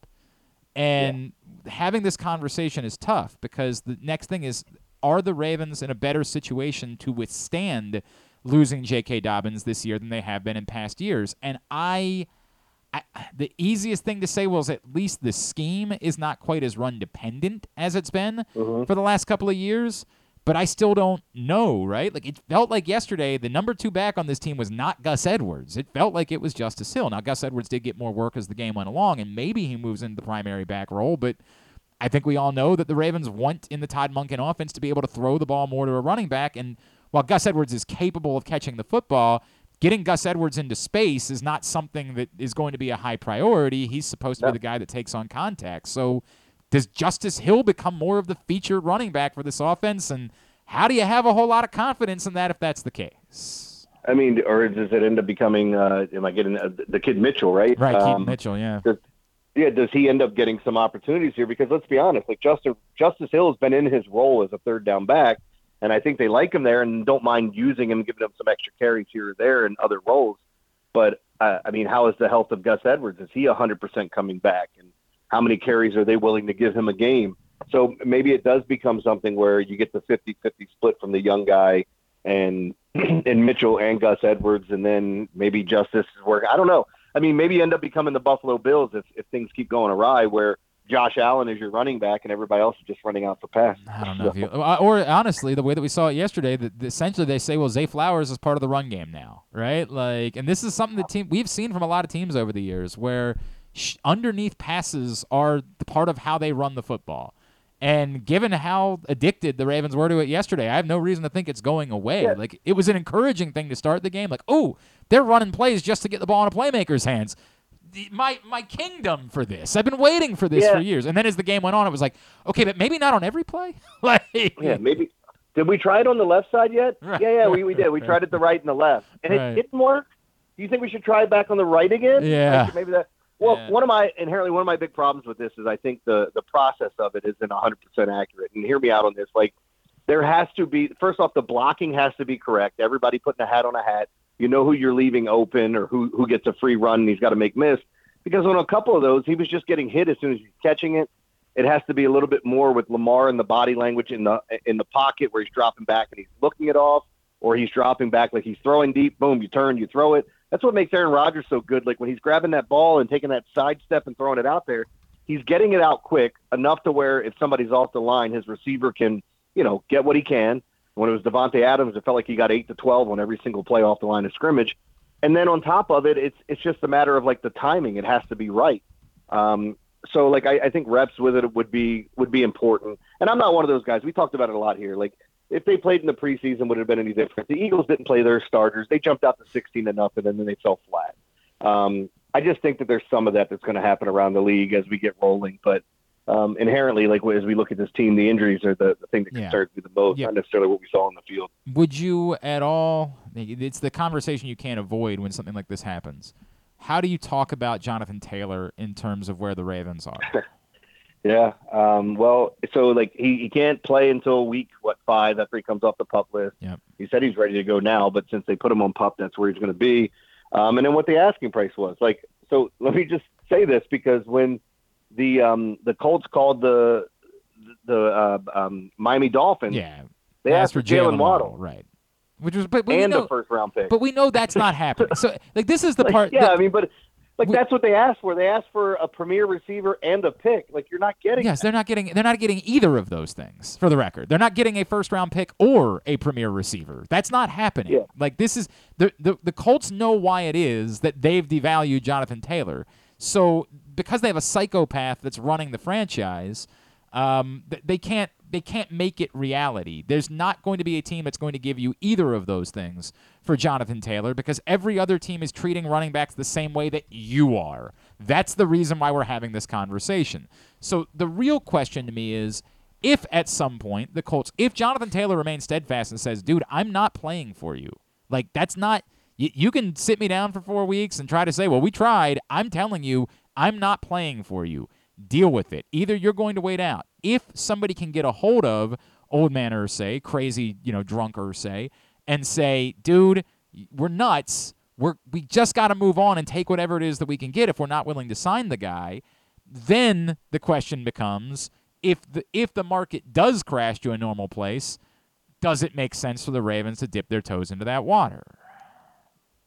I think it could if the compensation is fair. But again, like I'll go back to Jonathan Taylor. Like it's a necessary evil that he has to play this year to try to get himself the contract he wants. But do you think the Ravens are the team that are going to give him a contract extension? And this but I would almost say, like, if you're exploring it, you're not even thinking about it. Like you're making a trade to sort of say the price has to come down to a place where if we don't get him back, then we didn't give up. Like we can maybe get a compensatory pick. If we paid a third and a fifth rounder for Jonathan Taylor and we get back a fourth. Right? Was it worth it for us to have? Oh, absolutely. As long as, if he's looking at it ahead of time, it's absolutely worth it if that's the deal you make and he does stay healthy and gives you what you need, as a running back. But because you're talking about what a lot of people consider the best running back in football. It's not just another player. You're not just trading for, with all due respect to just throwing names out there. Like I know Cam Akers didn't have a great day yesterday, but, a Mark Ingram or somebody like that. You're not trading for just a stopgap thing. You're trading for a guy that can really help put you over the top. But again, ultimately, I think the end goal is you're not paying him. I think it's the reality. I just think that's where we are, and nothing's going to change that. What else? What jumped out at you the most? It was a brutal, man. I had a terrible day betting. Oh God, I had a wretched day. What a weird ass day to start the season. I should have listened to Jeremy when he told me and Caleb to hammer the Browns, and we didn't. The problem for me was my lock was the Broncos, and I'm not going to make any excuses of why the lock didn't hit. But missing an extra point early on kills you. They give up the one drive, and then of course they get it back and they take a 16-10 lead in the fourth. I'm like, all right, well now Vegas has got to go for a touchdown. Oh, they're just going to get 4 pass interference calls and go down and get one. Cool, that's great. Yep. That wasn't fun. But I had the Browns, I had the Packers, and even the Seattle over. Man, I even said that I like the Rams to score some points, but I love Seattle's offense. And Geno Smith was anything but average or good. He was so bad yesterday. So yeah, it was a really weird week one. I mean, we almost had the Vikings lose. We almost had the Saints lose. We almost had Jacksonville lose. The Steelers got mollywopped at home. And I don't even know what you want to call that with the Giants last night, but that was strange. That was not football, is what I would call that last night. That was not football and was miserable. Okay, now I got to get to the important part with you because it came up earlier in the show, and I need to discuss this with you because you're a happily married man who's in a good relationship, a healthy relationship. I was chatting with Aditi Kinkhabwala earlier this morning, and she mentioned to me a story that like she's interested in getting Botox, and her husband is opposed to it. And it reminded me of a conversation that Mrs. Clark and I have had a lot recently. And that conversation is that Mrs. Clark, she's had a couple of kids, right? And she looks great, but yet she is interested in having some breast augmentation surgery. Okay. And she comes to me like every 6 weeks and represents this to me. Like, hey, what do you think? And every time she does, I say, I'm not going to have an opinion about this subject. And the reason I do that is because I know whatever my opinion is will be weaponized against me. If I say yes, then immediately I'm going back, oh, so you don't think I look good enough? You don't like immediately that's the way it goes. If I say no, then I'm not supportive of her. I'm not supportive of something that she wants to do. Yeah. So I have avoided it like the plague. Every time it comes up, it is how about that? Well, look at the weather outside. What a day it is. Did you see that Fast and the Furious movie? I hear it's doing well. Yeah. I'm that guy every time. Have you dealt... Do you not want her to get it? Or is it just like... Jeremy, in my heart of hearts, I really don't care. And that's the other part of this, is that, like, I think she looks great. I'm a very fortunate man. I look like a mongoloid, and I have a very attractive wife, right? Like... Well, it sounds like you've come to the perfect person because... This is the same exact situation I have. You know a thing or two about this topic, yes. Yeah, my wife was talking about having a breast reduction surgery, which now that makes me a very lucky man. Hang on a second. I believe we have a quote about what having breast reduction surgery is, Griffin. Don't we have that available to us? I believe we have a quote. Yes. Hang on. Oh, great! I have it. No, Dynamite radio producer. I've been hoping to get him to be more like a radio producer because now he's a radio producer. It's like slapping God across the face for giving you a gorgeous gift. Thank you. That's exactly what it is. That's exactly. No, don't celebrate it, Griffin. You really missed on timing. Terrible time. Yeah, and that's the conversation I had with my wife because I said she's not allowed to because we've got to have the divorce first because I'm going to try to get one of them in the divorce since I'll get half. So she definitely cannot remove any parts of it. But yeah, like I've told her I'm not thrilled about it, but if it's a health thing for her and her back, I can't argue with that. Of course not, but right? You're going to support her. You're going to support her in her health. Aesthetics, yeah. Yeah, I get that. By the way, I was telling the story recently. A friend of mine, and I'm not going to mention her name because we're still very close friends, but a friend of mine had breast reduction surgery when we were in our early 20s, and she called me one day, and I was just hanging out at my buddy's house. She called me. She said, and this is not a girl that this is just a friend, right? Like, we never even hooked up. Like, it's just a friend. She called me. She said, hey, I don't think I told you, but I'm having breast reduction surgery tomorrow. And I said, oh, well, good luck. I don't know. Do you need somebody to pick you up or something? Like, why are you calling me about this? She said, well, do you want to see him before I have the surgery? And I was like, yes, of course I do. She said, okay, where are you? And I said, well, I'm at Matt's house. She said, I'll drive over. I was like, what? This is the nicest thing any human has ever done for me.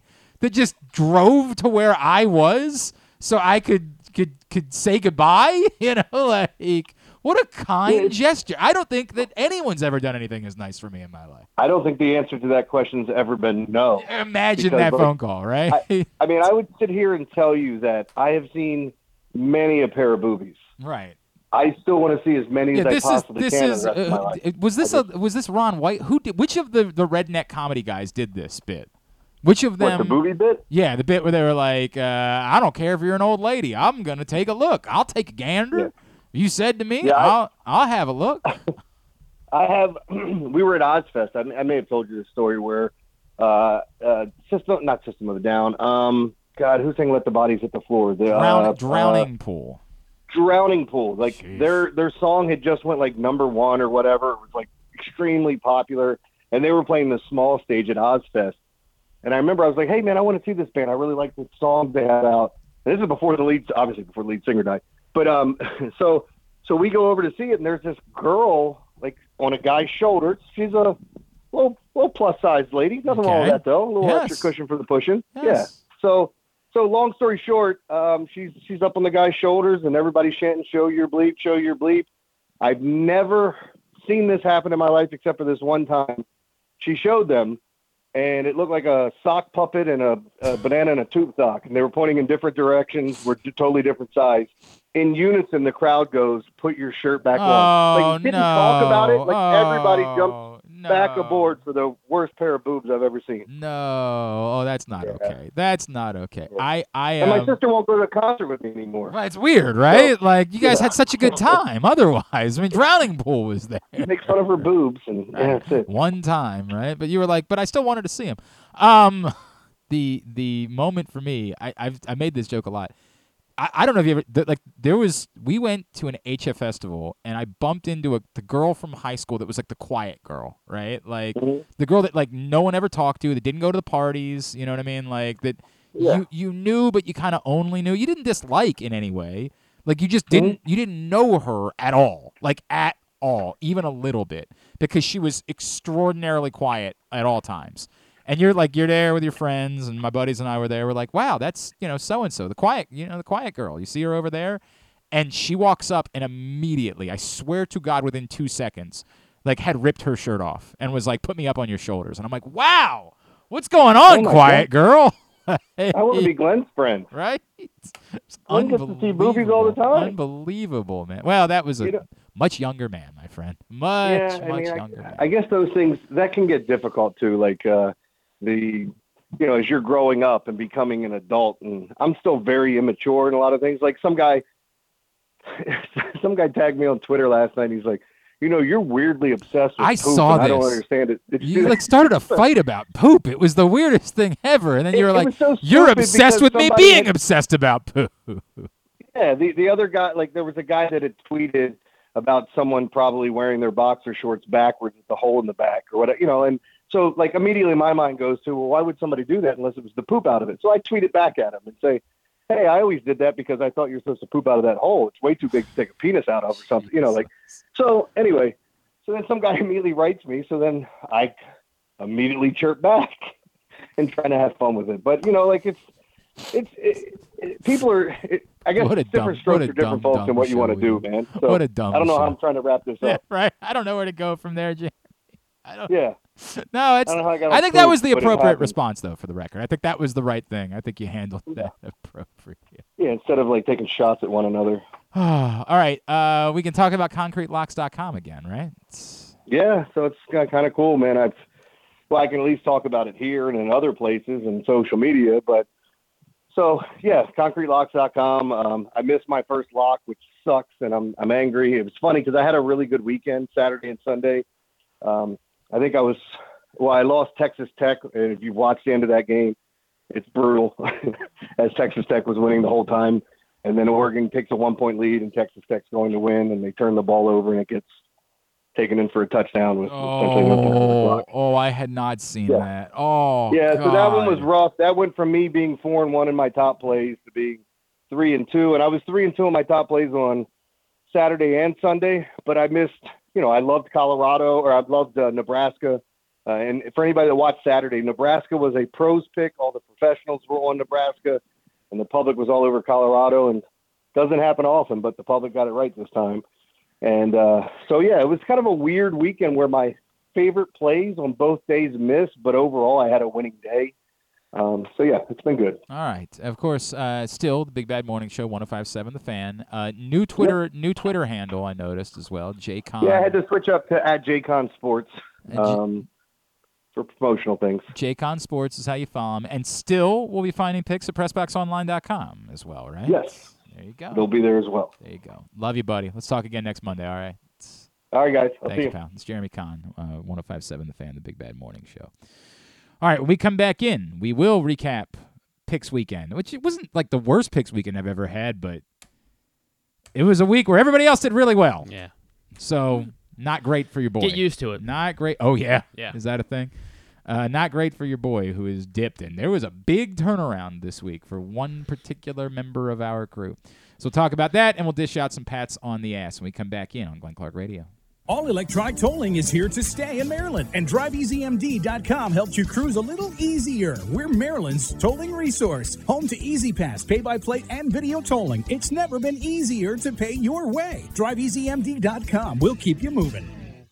All aboard! The Orioles train keeps on moving, and it's ahead of schedule. The Birds are motoring towards a playoff run here in 2023 as their magic number keeps getting smaller and smaller. I'm Paul Valley, and you can find me along with Zach Goodman every Saturday from 10 a.m. to noon right here on the Bat-Around. We'll navigate you through the playoff push as the Orioles look to put an exclamation point on what is turning out to be the best season of the last 40 years. So join us on the Orioles train, and let's enjoy the ride together right here on the Bat-Around. Visit Harford County this fall. Celebrate Arts Across Harford September 15th through the 30th with dance, theater, music, and visual arts. September 29th through October 1st is the largest Italian festival in Maryland, featuring entertainment, cooking demonstrations, a bocce tournament, and family fun. If you're headed to the Maryland 5-Star, stay and play in Harford County. While you're there, enjoy the scenic views atop the King and Queen seats and experience pumpkin patches, corn mazes, and fall brews along their Harford Libation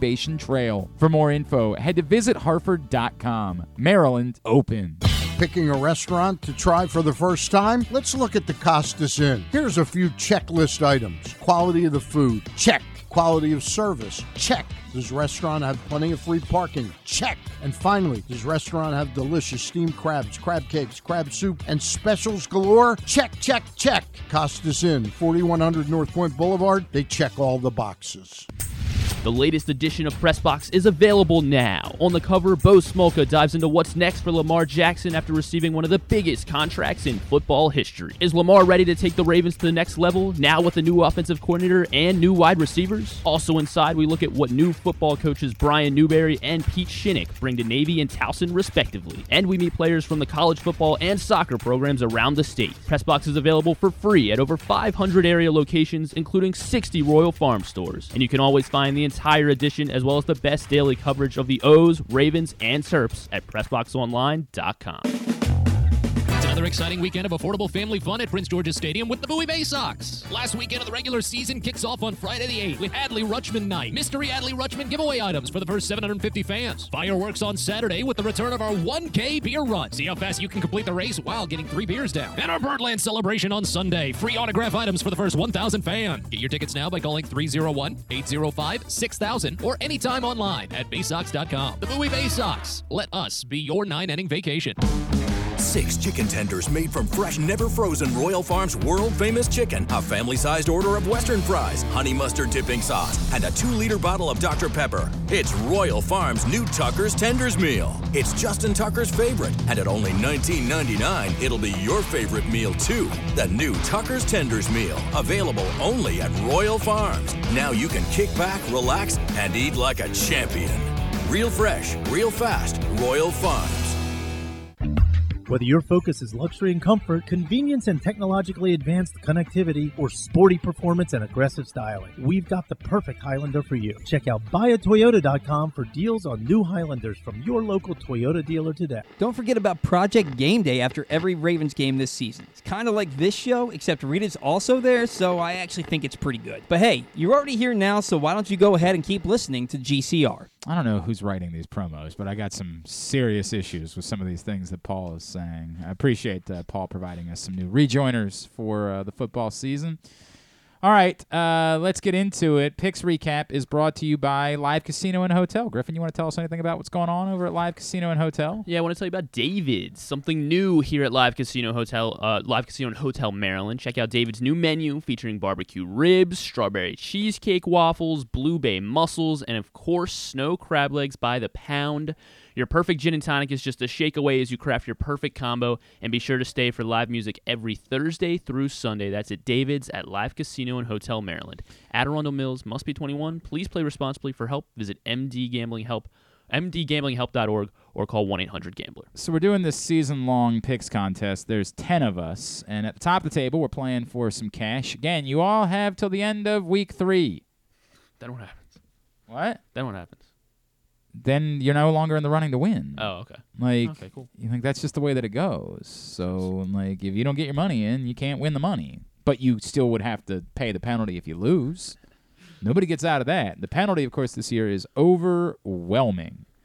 The penalty is you got to dress up like the Notre Dame mascot. You got to go take Irish dance lessons.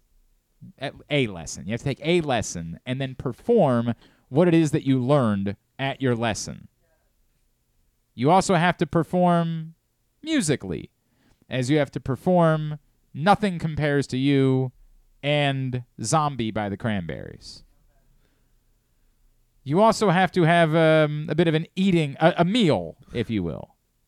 That meal, tripe, delicious, haggis, and blood sausage. Washed down with an Irish coffee. Oh, that's not bad. Will Levis style. Oh. Yeah, coffee and Irish coffee and mayonnaise. It's a lot that's gone into this punishment. It's going to be a terrible day for somebody. I'm not that far off from being in that spot. Here's where we are this week. Picks. Yuck. Charlotte, Maryland. Maryland was 24.5-point favorites. I did not get it, and boy, it was dicey for a half. Mm-hmm. If you did not watch the game, probably about as well off. There was not a whole lot to be seen. Ultimately, Maryland did get things going in the second half, but they fell behind 14-0 early, and took a little while to get going. Ultimately, they do win, and they ended up winning somewhat comfortably, but not covering the 24.5. So, Paul Valley, Ryan Shell, John Proctor, Kyle Ottenheimer missed on that point. The good news for Ryan Shell is one of the very few that he missed out on. It was quite the turnaround week for old Ryan. Yeah, Ryan needed that. As Jeremy said, this felt like it was maybe reverse Lockey, Nebraska, Colorado, and all of the pros were on Nebraska in this one. By the way, all of these odds were provided by Superbook. Of course, you can use the code GlennClark23, sign up at superbook.com or download the Superbook app, and when you use that code, you make a same-day first bet up to $250. It will be matched, win or lose, with free bets. By the way, line is out for Ravens-Bengals. Bengals 3.5-point favorites. So if you're saying to yourself, I wonder if that number might move if the Ravens get good injury news in the next couple of days, then maybe you try to get on it early. If you say to yourself, yeah, but it could move the other way if they get bad injury news. Just worth pointing out, early line, courtesy of Superbook, 3.5-point favorites, the Cincinnati Bengals, for the Week 2 matchup out in Cincinnati. The total is 46.5. That's what we know so far. Anyway, the number was 3. Colorado backed it up. They handled their business once again against Nebraska, winning 36-14. They'll get College Game Day next week. It's a brutal Week 3 for college football. It's just not a lot of interesting matchups in Week 3. Colorado State is interesting, I'm sure, within the state of Colorado, but not a whole lot of other places, and yet that's where game day is going because Colorado is just the story of college football to begin the season. College football capital of the world is what they Sure, whatever you want to call it. But yes, the only one of us was willing to bite. That was John in Little Rock. John in Little Rock is now in last place. Ooh, just keep John. that in mind. A lot of us bid on Alabama. Yeah. Not only did they not cover the 7, of course, they did not win even outright. Texas looks legit. Alabama's quarterback problems also quite legit. 34-24. That was a slow game. That was like a game where nothing was happening for the first half of the game, and you were like, ugh. And then all of a sudden in the second half, Quinn Ewers came to life, and Texas put up a ton of points. Got a pick 6, too, that changed some things. So only Ryan Shell, Kyle Ottenheimer, and Ken Zales come away with that point. Thursday night game, obviously. Whatever. Yes, we already covered it. Kansas City was favored by 4.5. They lost outright, so I missed that point, as did Nick Kelly, John in Little Rock, John Proctor, and Andrew Stetka. Cincinnati, Cleveland. Who saw that coming? I mean, was really weird. What a weird day. Joe Burrow's 1-5 against the Browns. Go figure, man. Go figure. And it's obviously the weather stunk and Joe Burrow was coming off an injury, but like they did nothing. Nothing. Pull up Joe Burrow's line from yesterday real quick. 14 for 31. 14 for 31, 82 yards. And not. Did he throw an interception?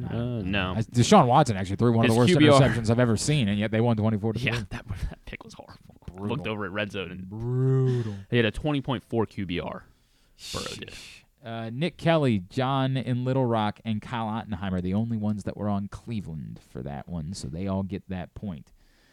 Boy, Pittsburgh was really good. I pulled up the number. They were 14-4-3 under Mike Tomlin as home dogs. Got to hammer Pittsburgh, baby. No, they got hammered. Don't hammer them. They got hammered. Brandon Ayuk went off. San Francisco looked every bit the part of a Super Bowl favorite, winning 30-7 on the road in Pittsburgh to open the season. So a point stolen by Ryan Shell, as well as Kyle Ottenheimer and Ken Zales. I will not be taking questions at this time about my bullishness about the Chicago Bears. I will go back. I will regroup. I will reconsider. I'm not ready to abandon altogether, but not great. They lose at home as the quarterback changes, but reality doesn't. They just get hammered by the Packers no matter what. Always, always, always. The Packers just have another QB quarterback. Maybe. And that was without Christian Watson. Yeah, I know. That was when once Christian Watson was ruled out, I was like, great. Yeah, the Bears are gonna. Yep. 38-20. And it was a game that was, again, much like that Texas-Alabama game, that was like a 7-6 game into the second half, and you're just like, ugh, this is a slog. And then all of a sudden, Green Bay we were dogs, and they went outright. That was pretty split. So Griffin. Of course. Yeah, sure, of course. Nick Kelly. Ryan Shell. There's too many Andrew people Stecca. now. It's harder I know, to right? read it. It's harder to do this. And we used to have a color-coordinated system. Can you please talk to John? If you've got to do it, you've got to do it. But for like the sake of on the air, like I knew they used to tell me what the final score of the game was at the bottom, so I could do the segment better, right? I just need you to talk to John, and I need you to do it like ASAP because I think he's flying to like Jamaica or something. Mexico. He's going to Mexico for a wedding. Which is it? It's Mexico. I do know that. Cancun or whatever. He's going to Cancun for a wedding this week. So I need you to talk to him ASAP about how you can take over to make it more palatable for doing the on-air segment, because that actually is producing. Moral of the story is half of us were on Chicago, half of us were on Green Bay. Only the Lone Wolf picks did not work out for the Lone Wolves this week. It was a bad week to be a Lone Wolf. All 0 for 3 on as far as Lone Wolves are concerned. Miami. Boy, I bet the Chargers aren't going to think about J.C. Jackson getting called for a pass interference on a Hail Mary at the end of the first half. I bet they'll never think about that. If you didn't catch it. By the way, Miami does in spectacular fashion. What a day for Tua and Tyreek Hill. They have a thing for week 1 in Miami, don't they? They look pretty good last year in week 1 here in Baltimore. They look really good offensively in week 1. What was week 2, I guess? Last year? When the Dolphins beat the Ravens? Yeah. You sure that wasn't week 1? Yeah, because week 1 was the Jets. Oh, and it was just it was completely forgettable in every way? Yes. Okay. Yes. Oh, and the reason why I think it was week 1, I did week 1 by myself post-game last year. It was the first time I did a show with Rita. It was the first show that we did, and it was... Gotcha. So, so that Jets game, everyone was like, they won. Yeah. Great start to the season for Miami, 36-34. They beat the Chargers, and a thriller. Probably would have been a good game to put on national TV. Weird. Yeah. Weird how that works. Instead, they put it on for nobody. But I found out yesterday I still have Red Zone. Oh, this is one of those sort of things. The NFL hooked me up with an NFL Plus subscription for free. Oh, wow. Yeah, that was by the way, I'm pretty sure it's because for what? True story. I think it's because of Rod Woodson. So when Rod Woodson, his episode of A Football Life was coming on. Oh, because we had Rod was coming on the show that week, and so I messaged a friend of mine with the NFL and said, "Hey, just wondering if there's any chance I could screen the Football Life episode before I talk to Rod." And this person was like, "Actually, I can hook you up with a free subscription to NFL Plus." And I was like, "Hey, buddy, thank you. That's very nice of you. Then I was like, I'm not going to use that. What would I use that for? Apparently, I get Red Zone for free. Wow. So great news for your pal. Really good news. So I don't have to worry about all your stupid, television windows any longer. I can just watch Red Zone when the game is dumb.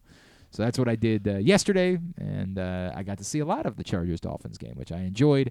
The only person that was on the Chargers was Paul Valley. He misses out on that. And then for some reason, Andrew Stecca was on the Texans, and that was obviously a miss as well.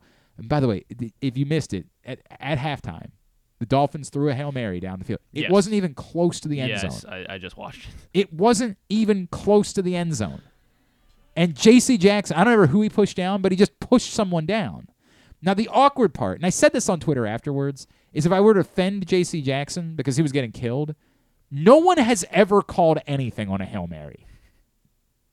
Hail Marys at the end of halves, you have forever been able to get away with anything that you wanted in those circumstances.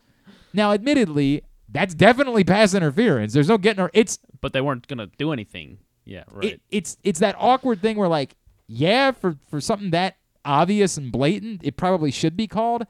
But again, go back and watch every Hail Mary attempt for the last 50 years and tell me how many times there has been obvious contact that would rise to being the level of pass interference by the letter of the law that we've just agreed we don't call because it's a Hail Mary, it's a jump ball, whatever happens, happens. So it's an awkward spot to be in. But they lost by 2, and they gave up 3 free points at the end of the first half.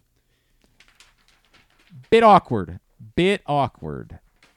Ravens comfortably win 25-9, even if it wasn't pretty, so they covered the 10 points. Only Andrew Stecca missed that. So for the week, worst week belonged to Paul Valley at 3-6, as well as John Proctor at 3-6. Best week belonged to Ken Zales, who was already leading the race, and he went 8-1. Joined at 7-2 by Kyle Ottenheimer and Ryan Chell. Big turnaround. Griffin and Nick Kelly both go 6-3. I went 4-5 along with Andrew Stecca and John in Little Rock. Andrew Stecca returns to earth, it seems. Yeah, right. So now, 13-6 atop the table, Ken Zales. 2 games back, Griffin and Kyle Ottenheimer. 3 games back, Andrew Stecca and Nick Kelly. 5 games back. Eek. Myself, Paul Valley, and Ryan Chell. I'm tied with Ryan Chell. 3 games under. Not good. And then John Proctor and John in Little Rock. The Johns struggling. They're bringing up back end as they are tied in last place, 7-12, 6 games back in our picks contest. Let's quickly do a recap, or let's quickly do Pats on the Ass. Let's do that.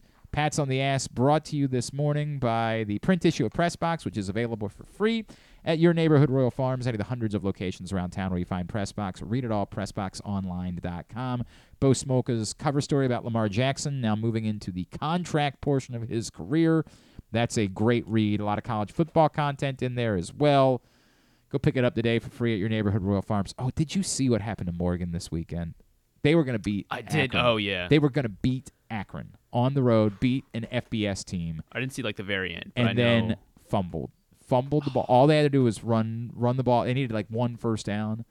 Fumbled, picked up, ran back for a touchdown. Man. Sucks so much. Now, still a statement from Morgan that they followed up a road win at Richmond with a great defensive performance. Their defense is unbelievable. I forgot that Jordan Tolles ended up back there. Jordan Tolles, who once upon a time was at LSU, back at Morgan State. Their defense looks incredible, but that was heartbreaking for them. Tough one for Towson. They lose to Monmouth on Saturday. Navy does get in the win column, but it was against Wagner, and it wasn't a very impressive performance.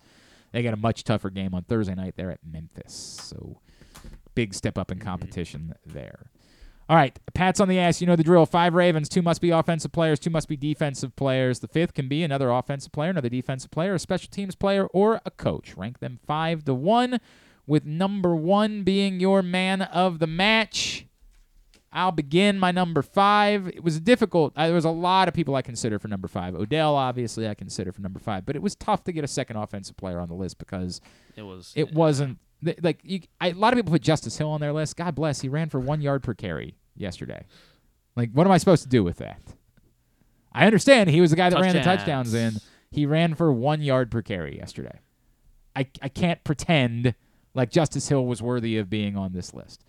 Kevin Zeitler ended up being my choice, in large part because he was the one that pounced on the fumble from Lamar Jackson and kept him alive. I also thought he was the one guy on the offensive line that, for the most part, held up yesterday and was not quite as guilty as some other parties were of a lot of issues during the course of the game.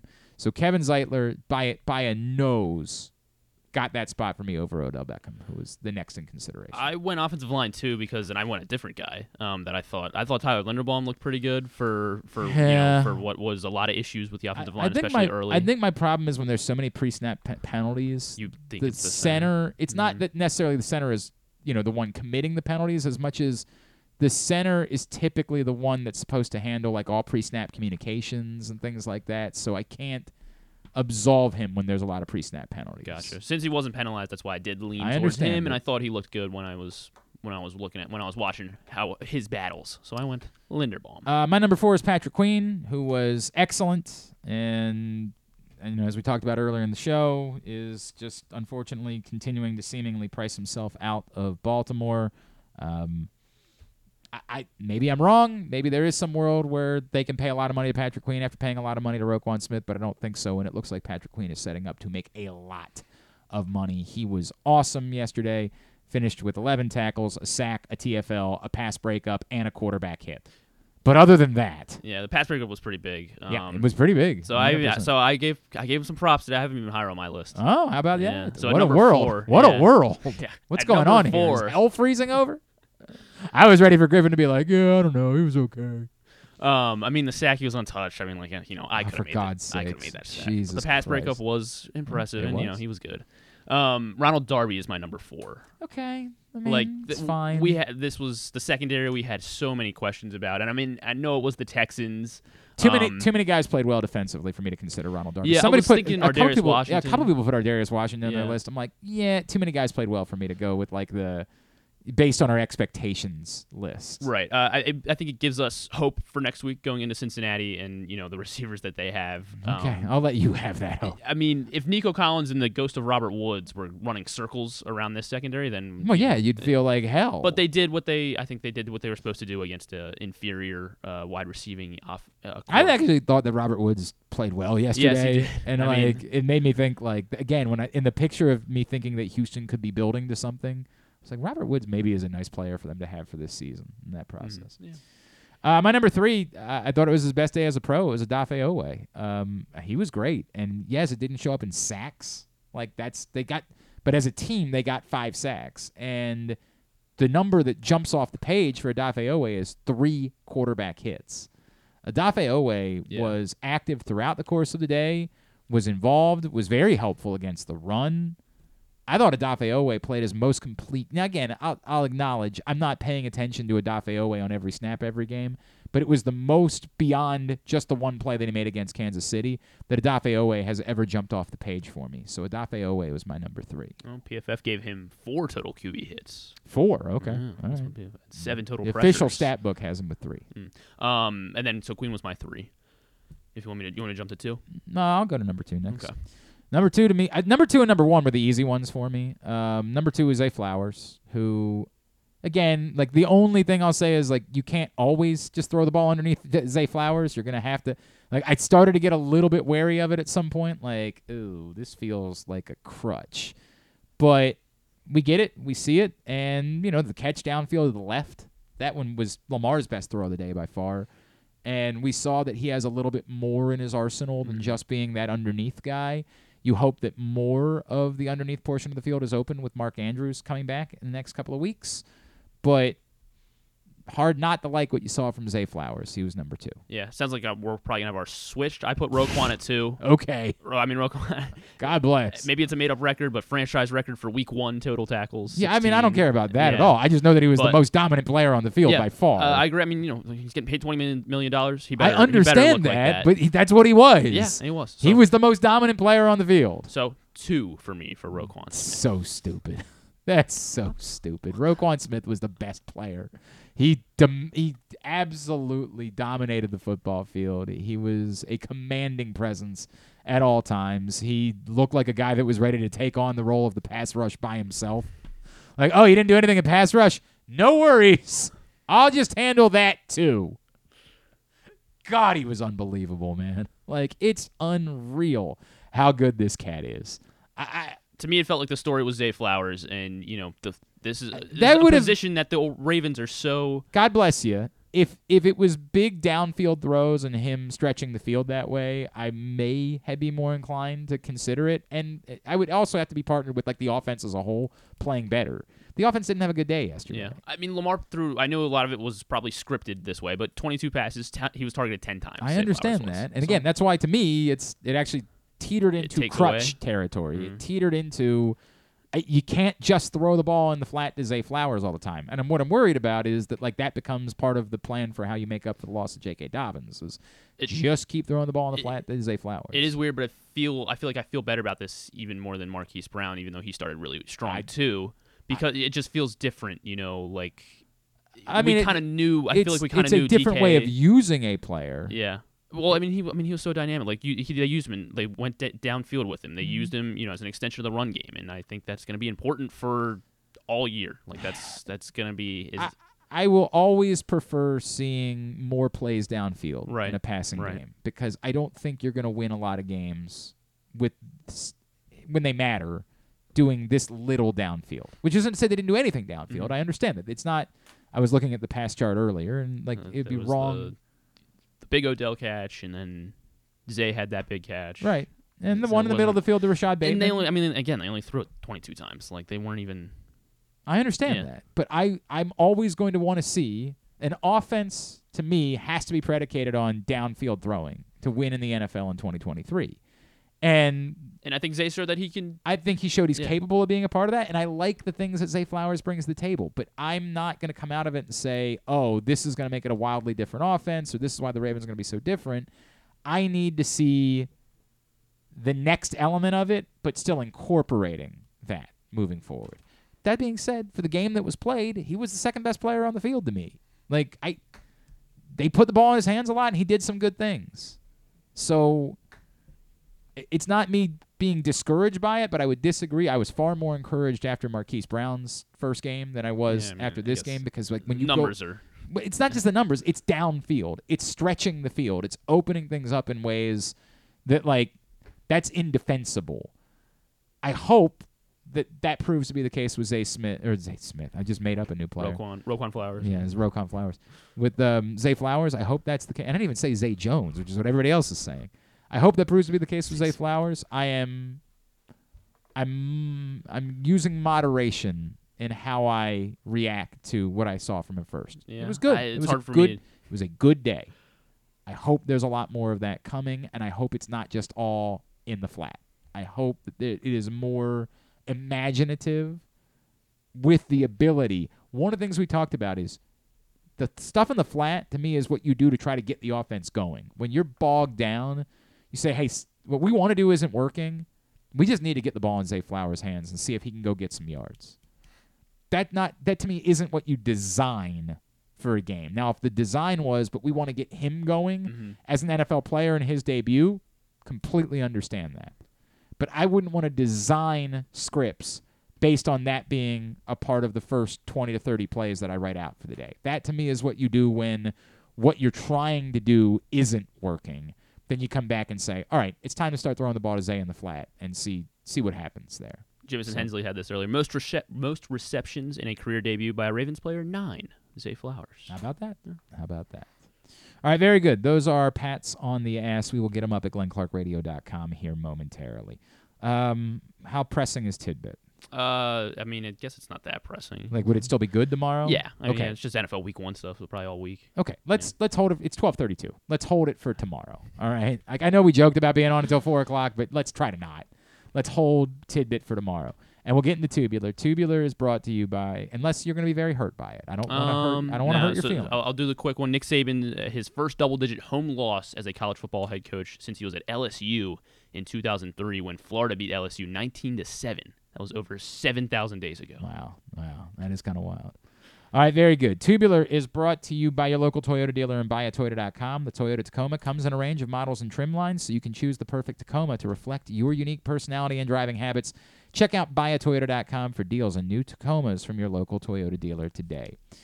Cardinals Orioles 6:30 on Masson, Dakota Hudson, and Dean Kramer, the pitching matchup for the series opener. Do we know if Drew Rahm is pitching this week? I believe he should be pitching on Wednesday. How about that? I think. Of course, John Means way it pitching lines up. tomorrow. We'll talk more. That's not a lot for me to say. Like, they won the series. That's good. They gave up 23 hits and won a game, which is wild. I'm worried about Grayson Rodriguez because he's one of the guys that you can count on, and you sure as F can't count on Jack Flaherty, and none of us are really counting on this is. And so now John Means goes under a microscope like immediately. Yeah, I mean, it's borderline miraculous that he's even pitching, and we're immediately like, hey, by the way, dude, we're Can you also be that going to guy need from you to May be 2021. Yeah, really good, really quickly. It's rough. But yeah, that's tonight, 6:30, the opener. Loyola Soccer's at Fordham at 4 o'clock on ESPN+. Of course, Monday Night Football tonight, Bills-Jets, 8:15 on both ABC and ESPN, and there is a Manning cast if that's what floats your boat. Of course it does. Sure. Baseball this afternoon, Braves Phillies, 1 o'clock on MLB Network. Yankees Red Sox at 7. Nice to see those teams get some attention. Padres Dodgers tonight at 10. Masson 2, Nationals Pirates at 6:30. MLB TV, Athletics Astros at 8. ESPN Plus also has Cubs Rockies at 8:40. The USA Network for WWE Monday Night Raw at 8. Anything non-sports wise? No. Okay. That's where the we Halloween Baking Championship, Season 9 on the Food Network. Can't miss that. Can't miss that. That's where we are. All right. Thanks today to Dr. David Chao. Thanks to Rod Woodson. Thanks to Aditi Kinkhabwala. Thanks to Jeremy Conn. We'll get it all up in the greatest hits section of the Oh, my God. It's so good. tab at GlennClarkRadio.com. Tomorrow, Michael Lombardi is scheduled to join us tomorrow. Of course, you now know him from VSiN, former NFL executive. He's got a new book out to tell us all about that. I was supposed to do some reading over the weekend and forgot to do the homework, so I'm going to be stressed tonight. But I'll squeeze in as much reading as I can this evening. Guess you won't be able to watch the Manning cast, I guess. Ah, God, that'll be a real shame. Tonight's also supposed to be trivia night. Oh. I might have to bail on trivia tonight. Oh, that would suck. Just bring the book, right? And just I really have to do the homework. It's bad. All right. Also tomorrow, Todd Joe Blackledge. Serpico. Oh, yes. Oh, yeah. Yes, Joe Todd Serpico will get us Blackledge. ready for Waiver Wire Wednesday. We'll talk about the Ravens running back situation. And Todd Blackledge from NBC, he, of course, had the call for Maryland-Charlotte on Saturday night, so we'll talk to him about what he saw from the Terps. Thanks to everybody at PressBox, all of our great sponsors and partners, including Live Casino and Hotel Maryland, the Maryland 5-Star, Glory Days Grill, Dorchester County, the Bowie Bay Sox, Royal Farms, Costa Sin, Superbook, Sports, the Baltimore Orioles, Birdland Sports, Easy Pass MD, Harford County, your local Toyota dealer, buyatoyota.com. Thanks to Griffin, at Griffin_Bass. Follow us, Twitter, Instagram, and TikTok, at Glenn Clark Radio. Have a great Monday evening. Go Birds. Duke sucks.